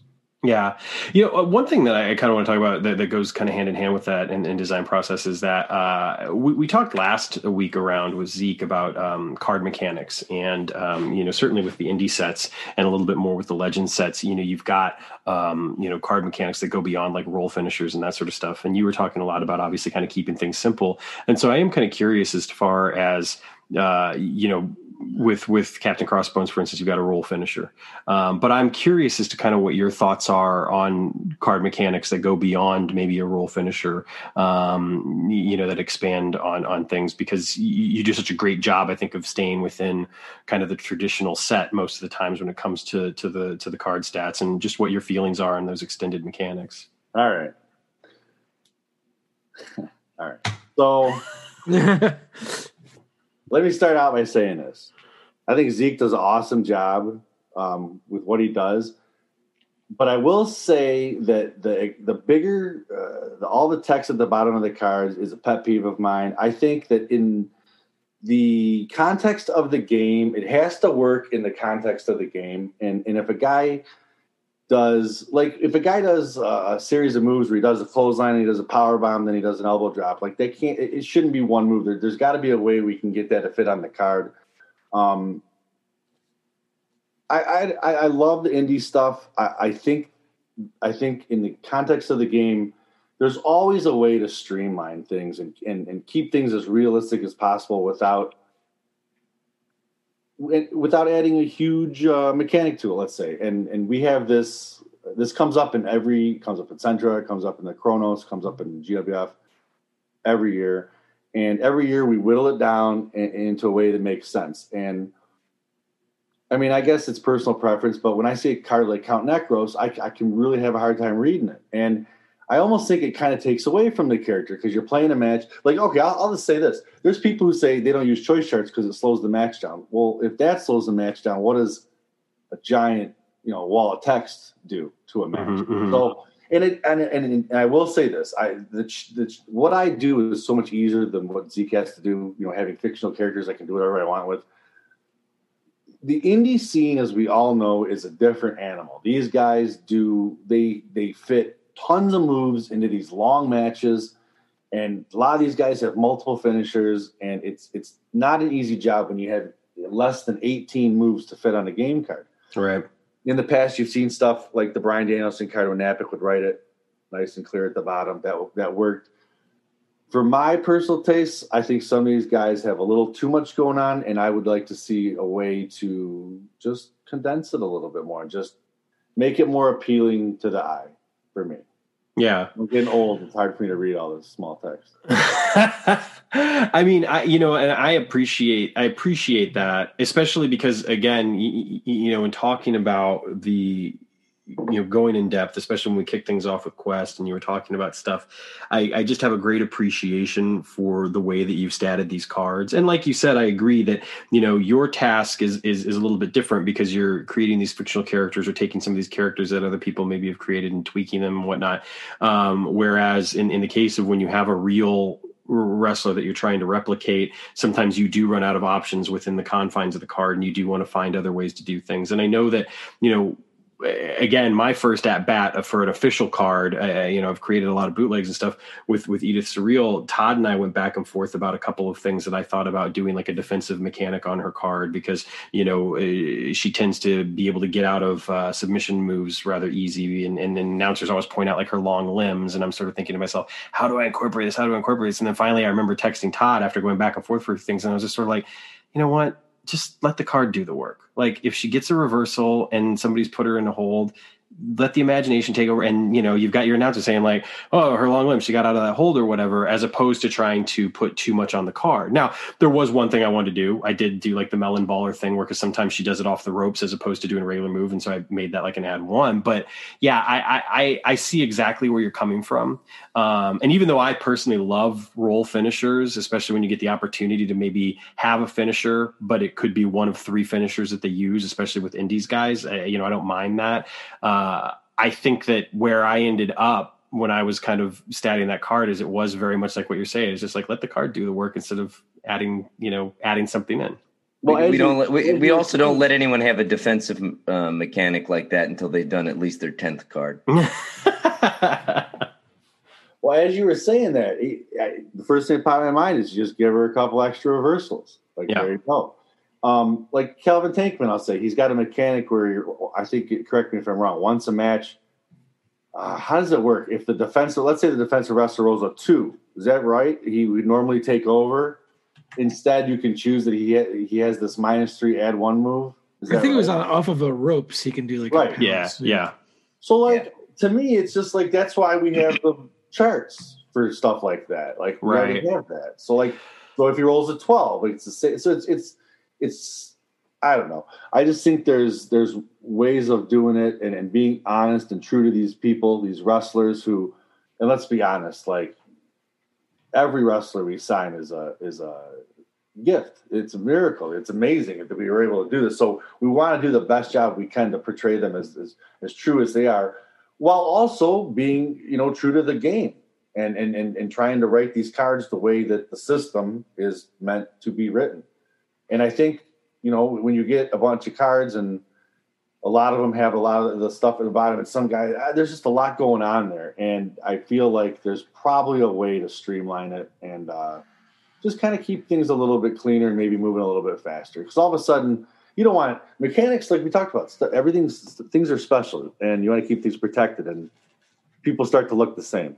Yeah, no, that's a valid point. I mean, I'm a fan of a lot of the stuff that Zeke does. And for instance, like with the Chris Masters card, I think it's really cool that he was able to incorporate like the Master Lock Challenge. If you roll a 1 on the very first move of the match, like I think like, oh, that's kind of neat, but I get what you're saying too, because it goes hand in hand with a lot of what we've been talking about, where you do want to keep that thing special. And so when you do see, everybody's got a mechanic, sometimes you do kind of wonder, but at the same time, how do you stay true to these indies guys sometimes without doing some of that stuff? So it's an interesting conversation to be had. And I really appreciate your point of view on it. And I mean, certainly I know kind of where I ended up, when I started, when I was like creating a card, and plus having the pressure of like, this is an official card. This is not a card where I'm just going to like, create it and then, post it to a message board 10 years ago and nobody's going to ever use it. So it was just a little bit different. It made me think about things in a different way. So I appreciate having your perspective on it. Last thing that I wanted to talk about, because I don't want to take up too much more of your time or the listeners' time, but I do want to mention that one of the things that I really enjoyed about the booklet is that we have this overarching plot with the disappearance of Blue Chip and Quest's mission to kind of find the perpetrator, and we get a lot of new information through that. But, and we've already touched on this a little bit, that doesn't necessarily give promoters a ton of room. Like, yeah, I mean, you've got this overarching thing that's taking place within the context of FTR. But the really cool thing is that you've got all of these other smaller, not smaller in importance, but smaller as in they don't necessarily take up as much space necessarily in the booklet as Quest's, investigation, like Stallion's introduction or like some of the stuff between Crossbones and Pardon and some of these other moment, Crust's introduction, for instance. And I think that the lovely thing is that all of those, forgive the pun, are wonderful launching pads for promoters to be able to create and do things. So I would love to hear your thoughts on, and the booklet is something that I've been fortunate enough to live with for a little bit because I got to see it fairly early on and assist in some of the editing or whatnot. But like, I'm curious as to, your process in creating kind of that overarching story that permeates everything while also focusing on some of those smaller character bits that I think give the creative freedom to the promoters that they might not necessarily have as much with the investigation. Well, Mike and I talk about this stuff all the time. There's always your main story, and then there's the stuff that falls underneath it. And I'm a big fall underneath it guy. Always have been. Dating back to just the kind of guys I liked in the GWF, I always thought that's what made being a GWF fan unique is everybody liked Wolf and everybody liked the Gladiators and stuff. But then there was people like me who loved Justice. Yeah. And Tim Dalton loved Justice, but most people wouldn't tell you Justice was their favorite guy. So other people might tell you Mad Jester or I remember reading the promoter as a kid and someone's heavyweight champion was Tarek the Barbarian. And they feud with the Mad Jester. That was their main event. I just thought that was the coolest thing ever. So I'm a big under the main story guy with my own stuff. And what's interesting about Quest is, will people like using him? He's not a wrestler per se. He might even be perceived as a specialty character. Like people might go, oh, this guy doesn't. He won't be around for a long time. And I'm not saying he will or won't. I haven't decided myself. But he's certainly not Stallion, who you can see. Okay, this guy's like he's firmly planted. He's a rookie. You can see this guy blossom where he's planted. Quest is a completely different character than that. So when you give someone a character like that, and in fact, I felt very strongly when Stallion was teased. I felt like people, because he got a huge positive reaction, and I felt like he got a huge positive reaction because you got Crust, who's a clown. You get Quest, who's a specialty character, perceived that way. And then you get Crossbones, who's cool, but he's an update. You finally got a wrestler. You finally got that humanoid wrestler. And that's what this game is about. It's about wrestling. So even when you do the crazy Ace stuff and you do the crazy Black Death stuff and you do the crazy FTR murder suspect stuff that I'm doing, you still got to keep it wrestling. And that's what I've done. And it's funny because when you read Quest, like it's, a cop wouldn't be beating a confession out of people, would punch them in the face and stuff. But it's wrestling, it's fun. It's funny. Maybe not funny, but it's fun. So it's wrestling. So you keep it, like you said, lighthearted. And that's what I try to do. Even though we're doing this like murder mystery, I try to keep it lighthearted and having guys like Crust and having guys like Uranus around it. It takes that edge off. So, I'm really happy with the way the four new characters kind of play off each other. And I would actually like to get more wrestling. This is probably a good time to talk about this. The FTR more wrestling orientated in the next edition. Mm-hmm. The next set, the full set that I'll write here, the last one. Obviously, it's still going to be pretty heavy on the murder stuff because that's got to go somewhere. But there's going to be a new direction that's going to be strictly wrestling related. Involving Commissioner Rocket and him wanting to basically divert attention away from all this mess going on by creating something over here that's really for the wrestling fan. And so that's the direction. So in the next one, we'll have two big stories that are going on at the same time. Basically exactly what you just said. Well, I feel like you kind of already planted the seed too with Commissioner Rocket. Sorry, Mike, go ahead. No, I was just going to say Commissioner Rocket. I almost feel is like a little bit of Rob's conscience. Like, no, come on, let's focus on the other stuff. Let's check out all these other cool things that are going on in the Fed.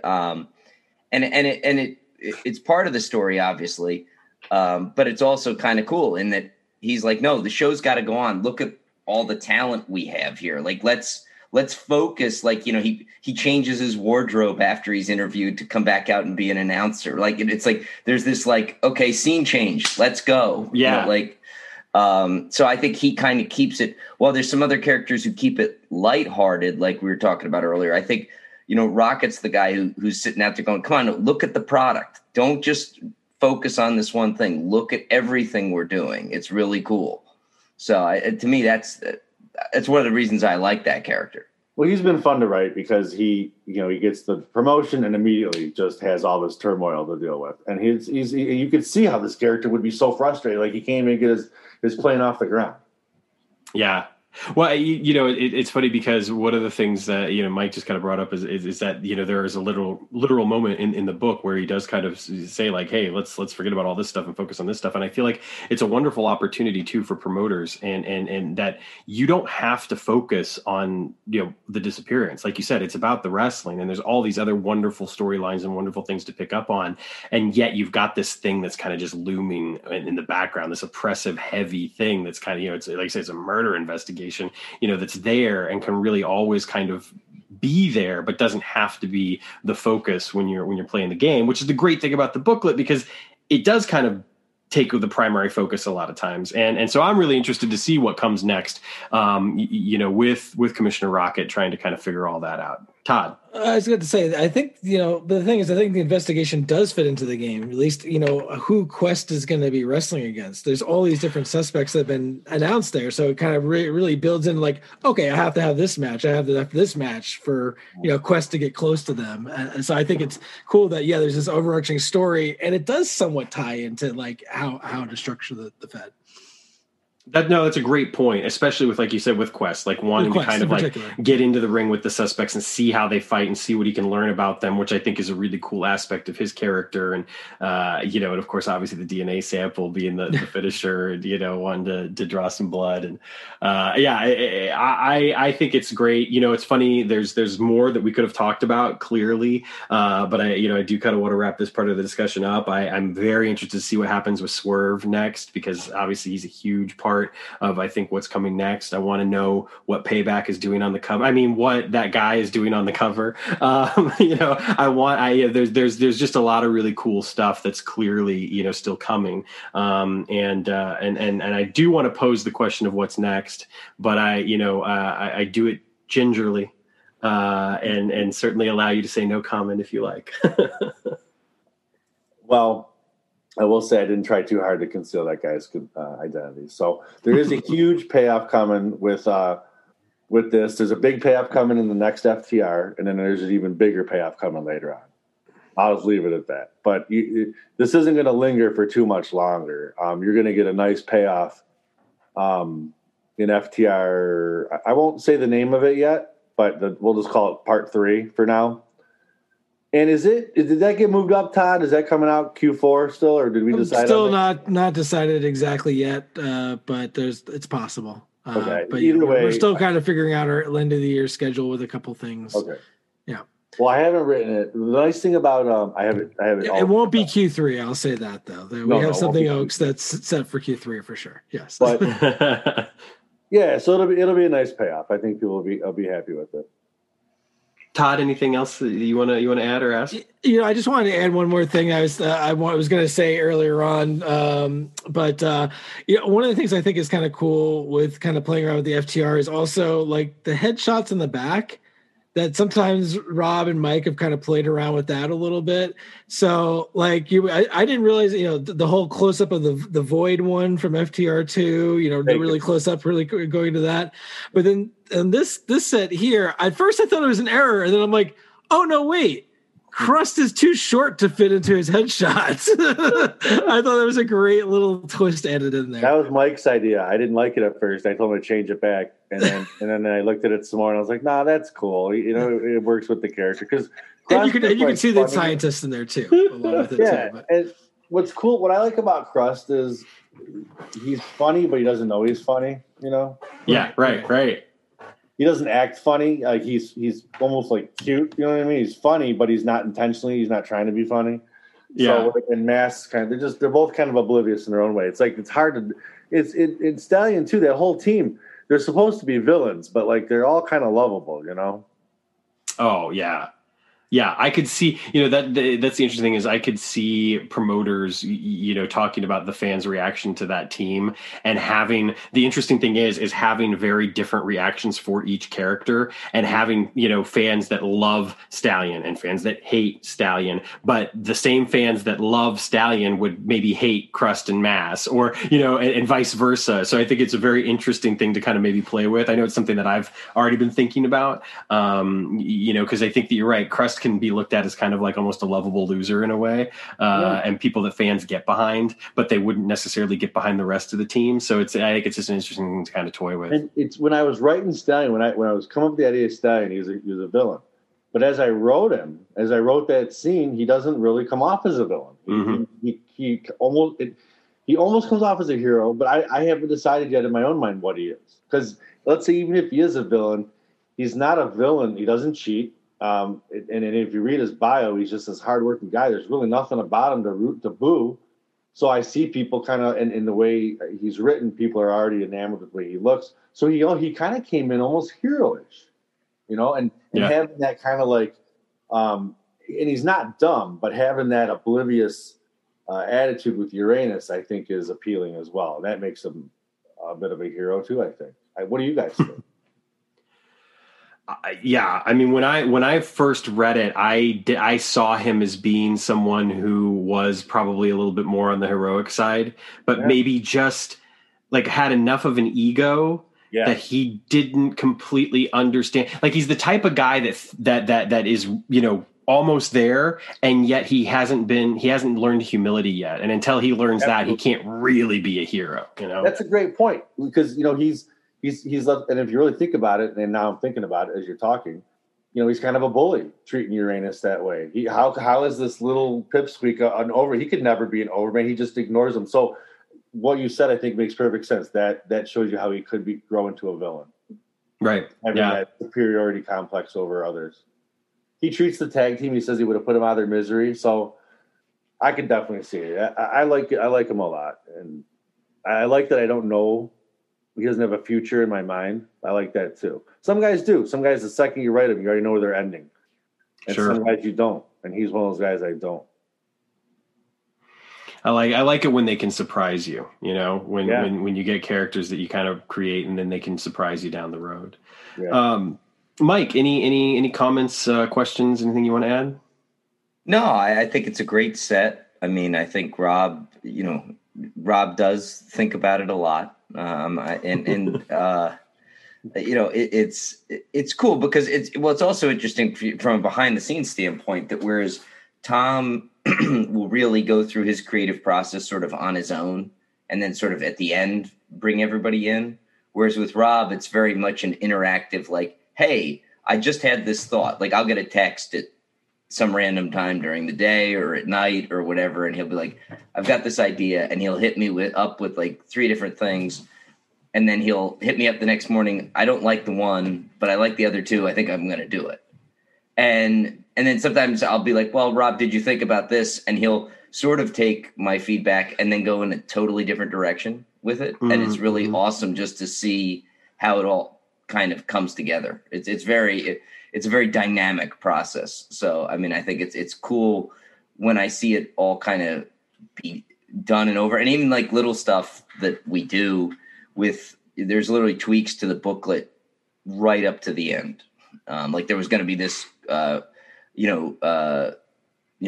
man under the hood kind of, or card that was going to be there. And then it wasn't, and then it's like, okay, well, but we're going to put him on the cover instead. And it's all well thought out. It's not like accidental. There's a lot of little things. And I mean, and I'll throw in a couple things here or there, like the, Crust not fitting into the headshot. But it's mostly just Rob, and it's just sort of like being there to listen and just sort of responding, and then he like takes it in and it sort of cooks a little longer, and then it comes out awesome. Yeah, I think Rob and I had a discussion about the Man in the Hood, and there's a couple of different ways, who that could have been and whatnot, and we kind of discussed it. We didn't talk about that without giving you names yet. When I wrote that, this is a good story. So when I wrote that, it was one guy, and I'm laying in bed one night at like 3:00 in the morning. I wake up, take a pee, and it hits me.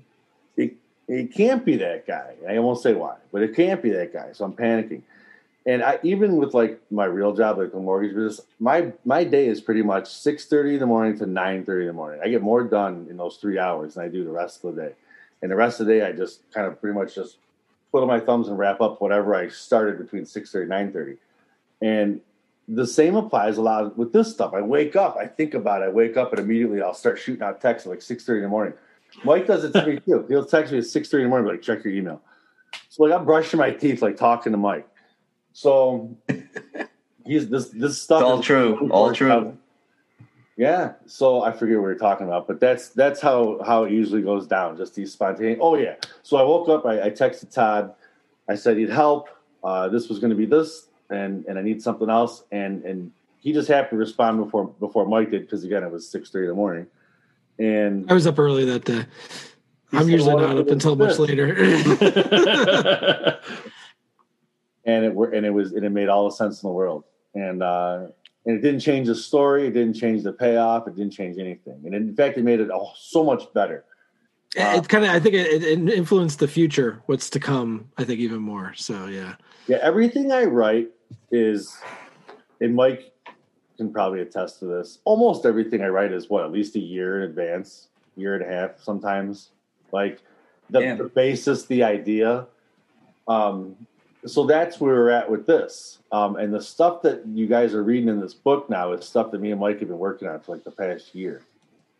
And notes in my email, notes in my text, notes on my phone. I just compile it all into a Word program. I just one by one start dissecting it and writing different paragraphs. And that's how it's the same thing every time. And when this part 3 is written and then you guys take over FTR, I'll take all my Chronos notes, which I've actually already done, and start writing that out, and it's fun. And I'm sure you're going to get a lot of texts about that too, because that's going to be a big set.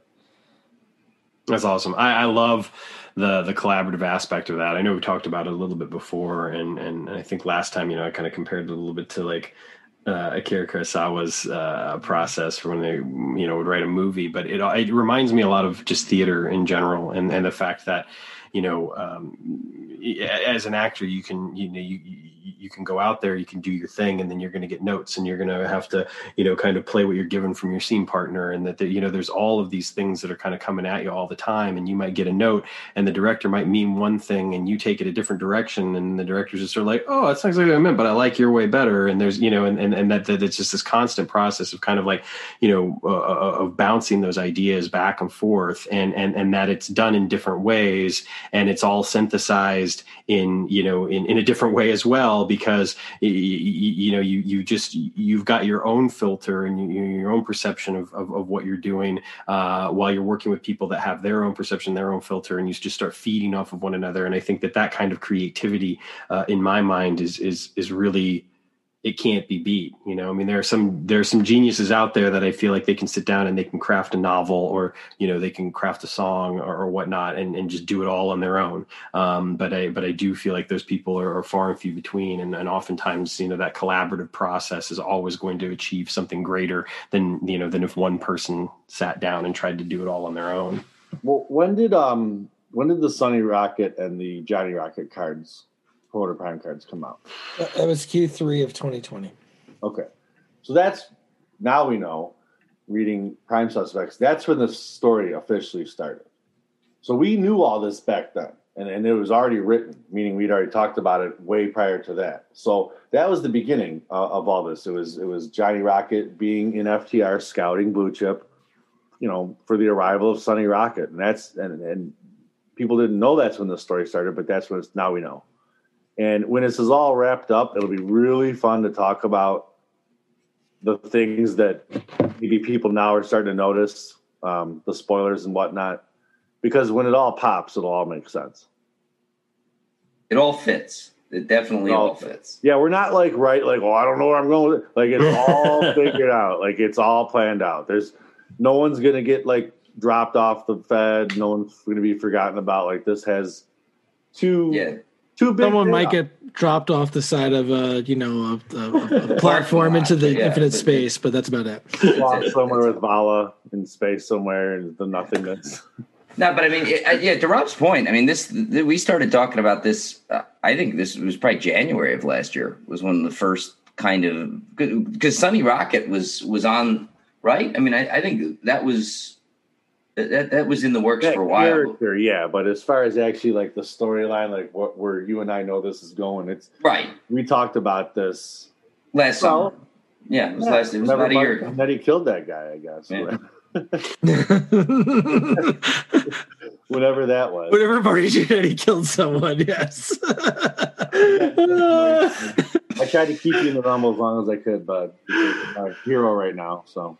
Yeah, but no, I mean, like I say, but it's definitely, there's, while I say some of the details around things have changed, I think it's the general story has been in place for a while. So, and it's fun to see all these, because you get anxiety. You're like, because it sounds great when you're like on the phone with Mike talking about it, but I'm like, wow, this is going to be like published and like people are going to read it other than Mike.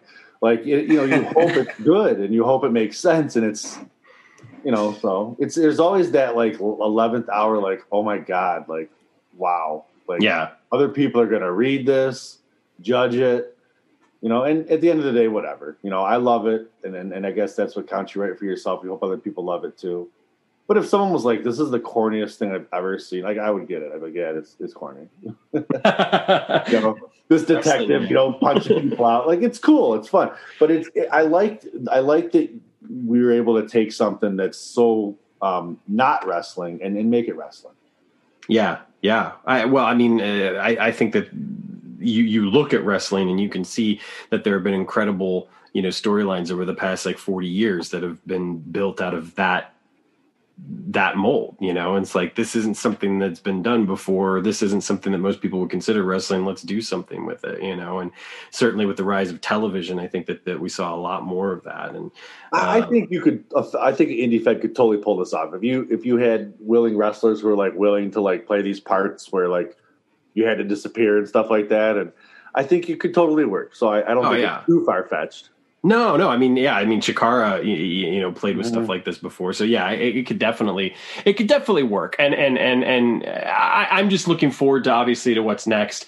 And certainly to get the reveals, to get the solving of the mystery, or at least, the breadcrumbs that lead us to that next trail. But, I have more to say. I want to save it for later because I do want to move on to something else. And that is, like we mentioned, it's the Road to Galacticon. And, this was Todd's idea to do on the Road to Galacticon. And so I'm kind of going to hand things over to him. But, we're interested in Galacticon memories from people that have been there.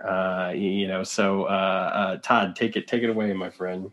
Yeah, so all throughout June, a lot of our different podcasts are going to focus on Galacticon and just stuff in the past and whatnot, just to kind of get everybody ready for this year's con.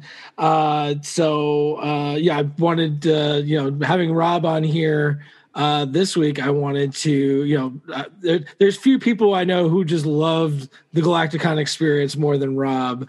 So Rob, I wanted to kind of get from you, what are some of your, favorite experiences, favorite things about, going to Galacticon and seeing everybody?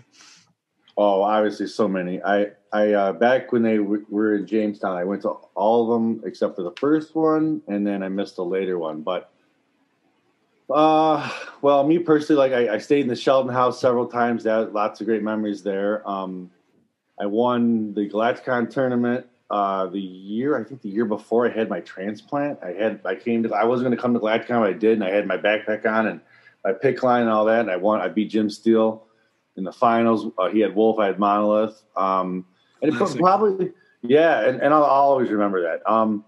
probably my favorite memory is when I drove down, to Jamestown in my Jeep, and I had no top and no doors, and I was driving around Jamestown. I lost my game, popped out of the back of my Jeep, and everybody at GladysCon pulled their money together and bought me all my new games. And this was back, oh gosh, I was only like 20 years old, something like that. Really, do you remember that?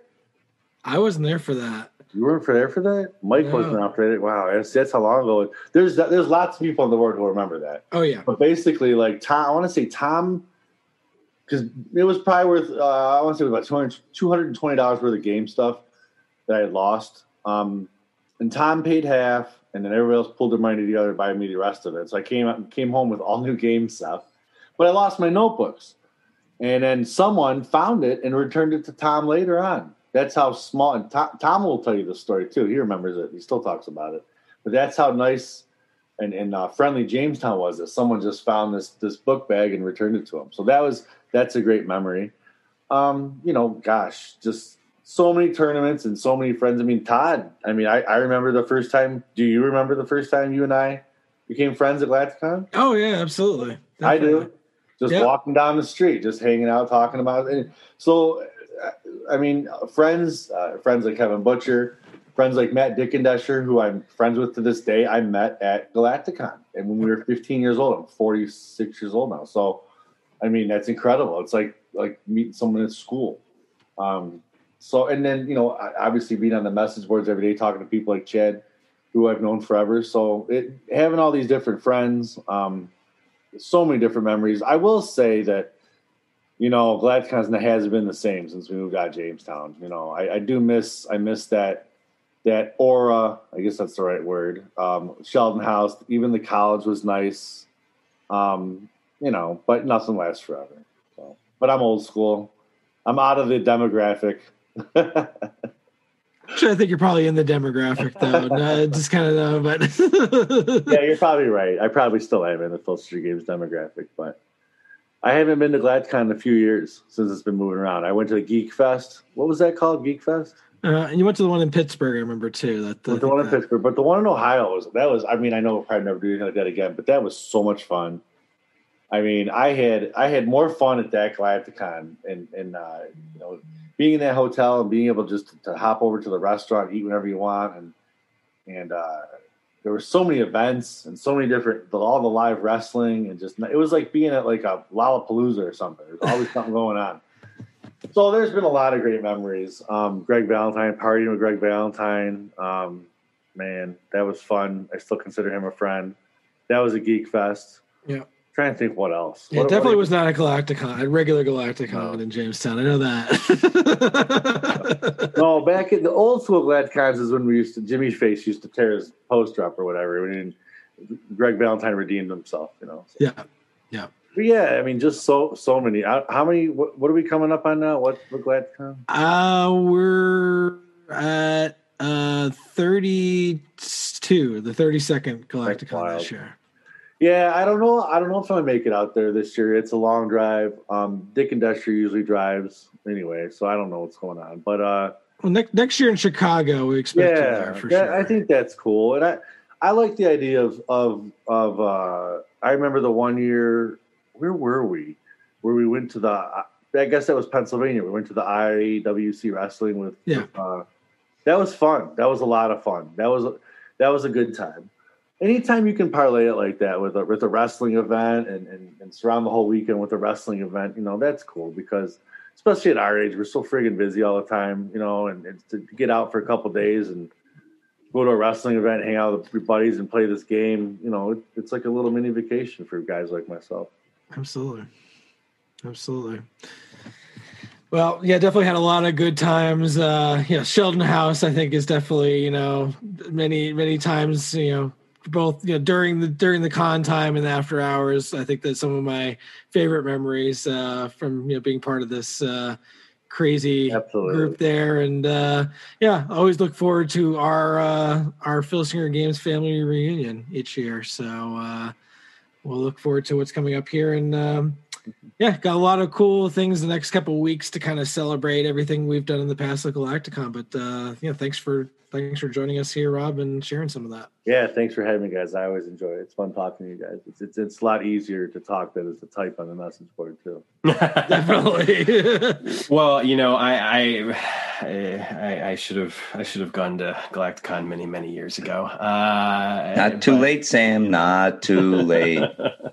But I just what I wanted to save for later and until we kind of started to wrap up here is I just cannot, iterate enough how enjoyable these conversations that we get to have with you are, Rob. I feel like I not only do I just enjoy the dialogue, but I feel like I always learn something. And your passion for the game and your know-how and the fact that you do put so much thought and effort into all of this, shines through. And it's always a pleasure to have you on and to talk about these things. And again, it's just for me, especially having the opportunity to be able to kind of pick up where you're going to leave off with FTR is a huge honor, and I hope Todd and I will do it justice. Luckily, I think I'll have a good partner to ride shotgun with. But I always love this, and I'm just grateful for you being on the show and for continuing the conversation, because it's been a hell of a lot of fun each and every time. Thanks, man. I love it, and I was talking to Todd, or I forget one of you guys the other day about this, but stuff like this is one of my last true loves in life is this game. I don't play fantasy football anymore. When I do, I hate it. It's like a friggin' job. I understand. But I love this game. You know what I mean? This is one of the last few loves in life. And so it'll be fun. It'll be fun when I'm done and I can just get back to being a fan. But I'll never get bored talking about it with my friends. Yeah. Well. Yeah, I like I said, I just can't thank you enough for joining us and talking so freely about everything and getting a look at your creative process. I know sometimes people don't necessarily like to talk about it, or some people can be, awkward talking about it, or, et cetera. But I mean, you've been very articulate and just really, I think, provided all the listeners with, a window into kind of what goes into that. And certainly anybody out there that's ever tried their hand at creating a card or, worked on the game, whether officially or unofficially, it's an opportunity to learn something. So, I appreciate it. And, the Galacticon memories are fantastic. I'm looking forward to hearing more of those as we continue kind of this road to Galacticon. But in the meantime, I think, if I'm not mistaken, it's time for us to get that go home cue and finish this up, get our shoulders to the mat, do the job, whatever you want to say, get the hell out of here. Mikey, I do have a couple of things here before we officially wrap up. Well, yeah, no, I that's why I said the go home cue. I didn't say it was going to just, I'm not going to finish things without pivoting to you one last time. I just thought I'd give Mike a chance to talk real quick before we get the hell out of here. Mike, do you have anything else left for us? No, I mean, I don't want to step on Todd's thunder here. So I'll just say good night to all our friends on the Baltic. And then I want to I'll give it over to you, Todd. I'll finish up later. What do you got for us? Kind of going on that realm there with the Baltic there, I did say we do have a couple other new countries listening to us since the last time we kind of went over the list there. I don't know if we mentioned Japan before, but listenership big up in Japan there. Must be Kota Ibushi. Like Tom Waits, man, big in Japan. Kurosawa Films. And then we finally got to Germany. I've been calling out the Germans, so they finally came through, and then France and the Netherlands as well. So glad to making our way across Europe at this point. So, but did want to kind of mention a couple of things. Galacticon wise, tickets are available right now. Definitely a lot of people are signing up for the virtual part of the convention. I think a lot of people very interested on the exclusive cards and kind of getting in on the auction and stuff like that. So I think a lot of people are definitely getting their tickets for that. If you're going in person, definitely get your ticket for that in advance as well. It really helps us with the numbers, knowing how much food and other things we need to order as part of this, and kind of getting a sense as to how many people are going to be there. So definitely get your ticket there, or let me know if you're coming. So we have a good view of what numbers to expect for the con. Rob, I hope you'll be on at least for the virtual part of it. Yeah, I was actually going to say how much I enjoy the virtual, being able to, like I said, use my own bathroom and use my own refrigerator and stuff like that, is a huge plus. So yeah, I'll pop in. I'm not saying I won't be there. If Dick Adesha goes, some of the best memories are just driving out there. So right. I won't. Yeah. It's a long drive, but that's that's also opportunity for a lot of fun. So and you could see where they filmed The Blob. That's right. Oh, yeah, that's true. You can see. Yeah, well told. it is Blobfest that weekend as well as Galacticon. So wait, are we talking about like the original Steve McQueen version, or are we talking about like wow? Yes. All right, it was actually filmed in Phoenixville, where the con's going to be held, and in Downingtown, Pennsylvania, which is right down the road from where I live. So it's how convenient. and yet I'm gonna go there. I've never once been to Blobfest, so it's go figure. All right. Well, you got your opportunity now. Although I think it's virtual this year. It's virtual this year. It is virtual this year. It won't be taking over the streets of Phoenixville, but yeah, if you can join us in person, definitely do so. We have a couple first time people joining us there too already, which is always great, meeting new people and bringing them to the fold. So that'll be great. I did want to mention, I said, as we hit into June, each week I'll mention a couple different things that'll be up for auction in our charity auction. So I did want to mention, we're actually getting some great donations from different people. As well as some original stuff that we'll put up. So I will give thanks to Kevin Butcher, who donated some original art, including an original Bishop Hell art from Chuck Carter. It's not the one that was used for the card, but I believe it was like the last draft before that. But it is an original Chuck Carter Bishop Hell. So thank you, Kevin, for donating that. That will be up in the auction. As well, since we just released the Gary Michael Capetta color card, the Gary Michael Capetta black and white art will be up for auction, and it's actually a twofer because on the same piece same piece of paper is also the Killer Kowalski heel art from the black and white set. So you're going to get Killer Kowalski and Gary Michael Capetta on that one. So those will be two of the items up for auction. We'll kind of announce a couple things each week leading up to Galacticon, but just wanted to announce those. Nice. Very, very cool. The auction is not only for a good cause, but it's also super exciting for collectors to add something unique to the collection, which it has become more and more apparent to me lately just how much of a horrible collector I am. But that's a story for another time. I want to say, in addition to obviously that to reiterate the fact that we've got the review contest going on, so make sure you leave your review. The opportunity to win those original 7 Legends cards or the COTG Live cards. Also want to throw a shout out to Michael Barata. I didn't mention this earlier, but Michael lives here in Chicago, and he and I met through Galacticon last year, which of course was virtual, and got to talking about the fact that we were both from Chicago. We both have been involved in theater here, and over the course of the pandemic, we never got the chance to meet face to face. And I had the opportunity last night to play my first live gig in 15 months at a bar that is right around the corner from me that I love. It's a wonderful venue for live music, and I was fortunate enough to be requested by a touring musician who was in town to open for him, and so I got to play, and I kind of put some stuff on Facebook, and I get off the stage, and one of the first people to come over to me and shake my hand as he took off his mask was Michael, which I thought was really cool of him to show up to the gig and kind of show his support. And didn't get a chance to hang out with him a whole lot, but it was really cool that he was there, and I appreciate him showing up. So I definitely want to give a shout out to him for doing that, because I know he also listens to the podcast, and he's been supportive and just a really cool guy in general, and has a just a great knowledge of wrestling history, not only in the Chicago area, but just in general. So cool cat. And I appreciate him showing up to do that. Todd, is there anything else? Well, next week, we're going to continue the Galacticon memories, and we're going to bring in the Undertaker of Galacticon, the man with the streak that could come to an end this year. It's very possible.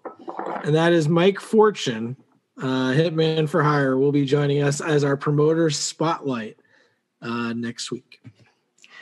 Man, so you're trying to tell me that the border closing COVID could be his Brock Lesnar? It could. Yes. Truth be told, I've been trying to pull some strings, and I heard the United States government may unilaterally open the border regardless of what Canada says. So you never know. You never know. Which in essence, basically, I'm taking that to mean that Brock Lesnar beats COVID. So I don't know. Anyway, I don't doubt it.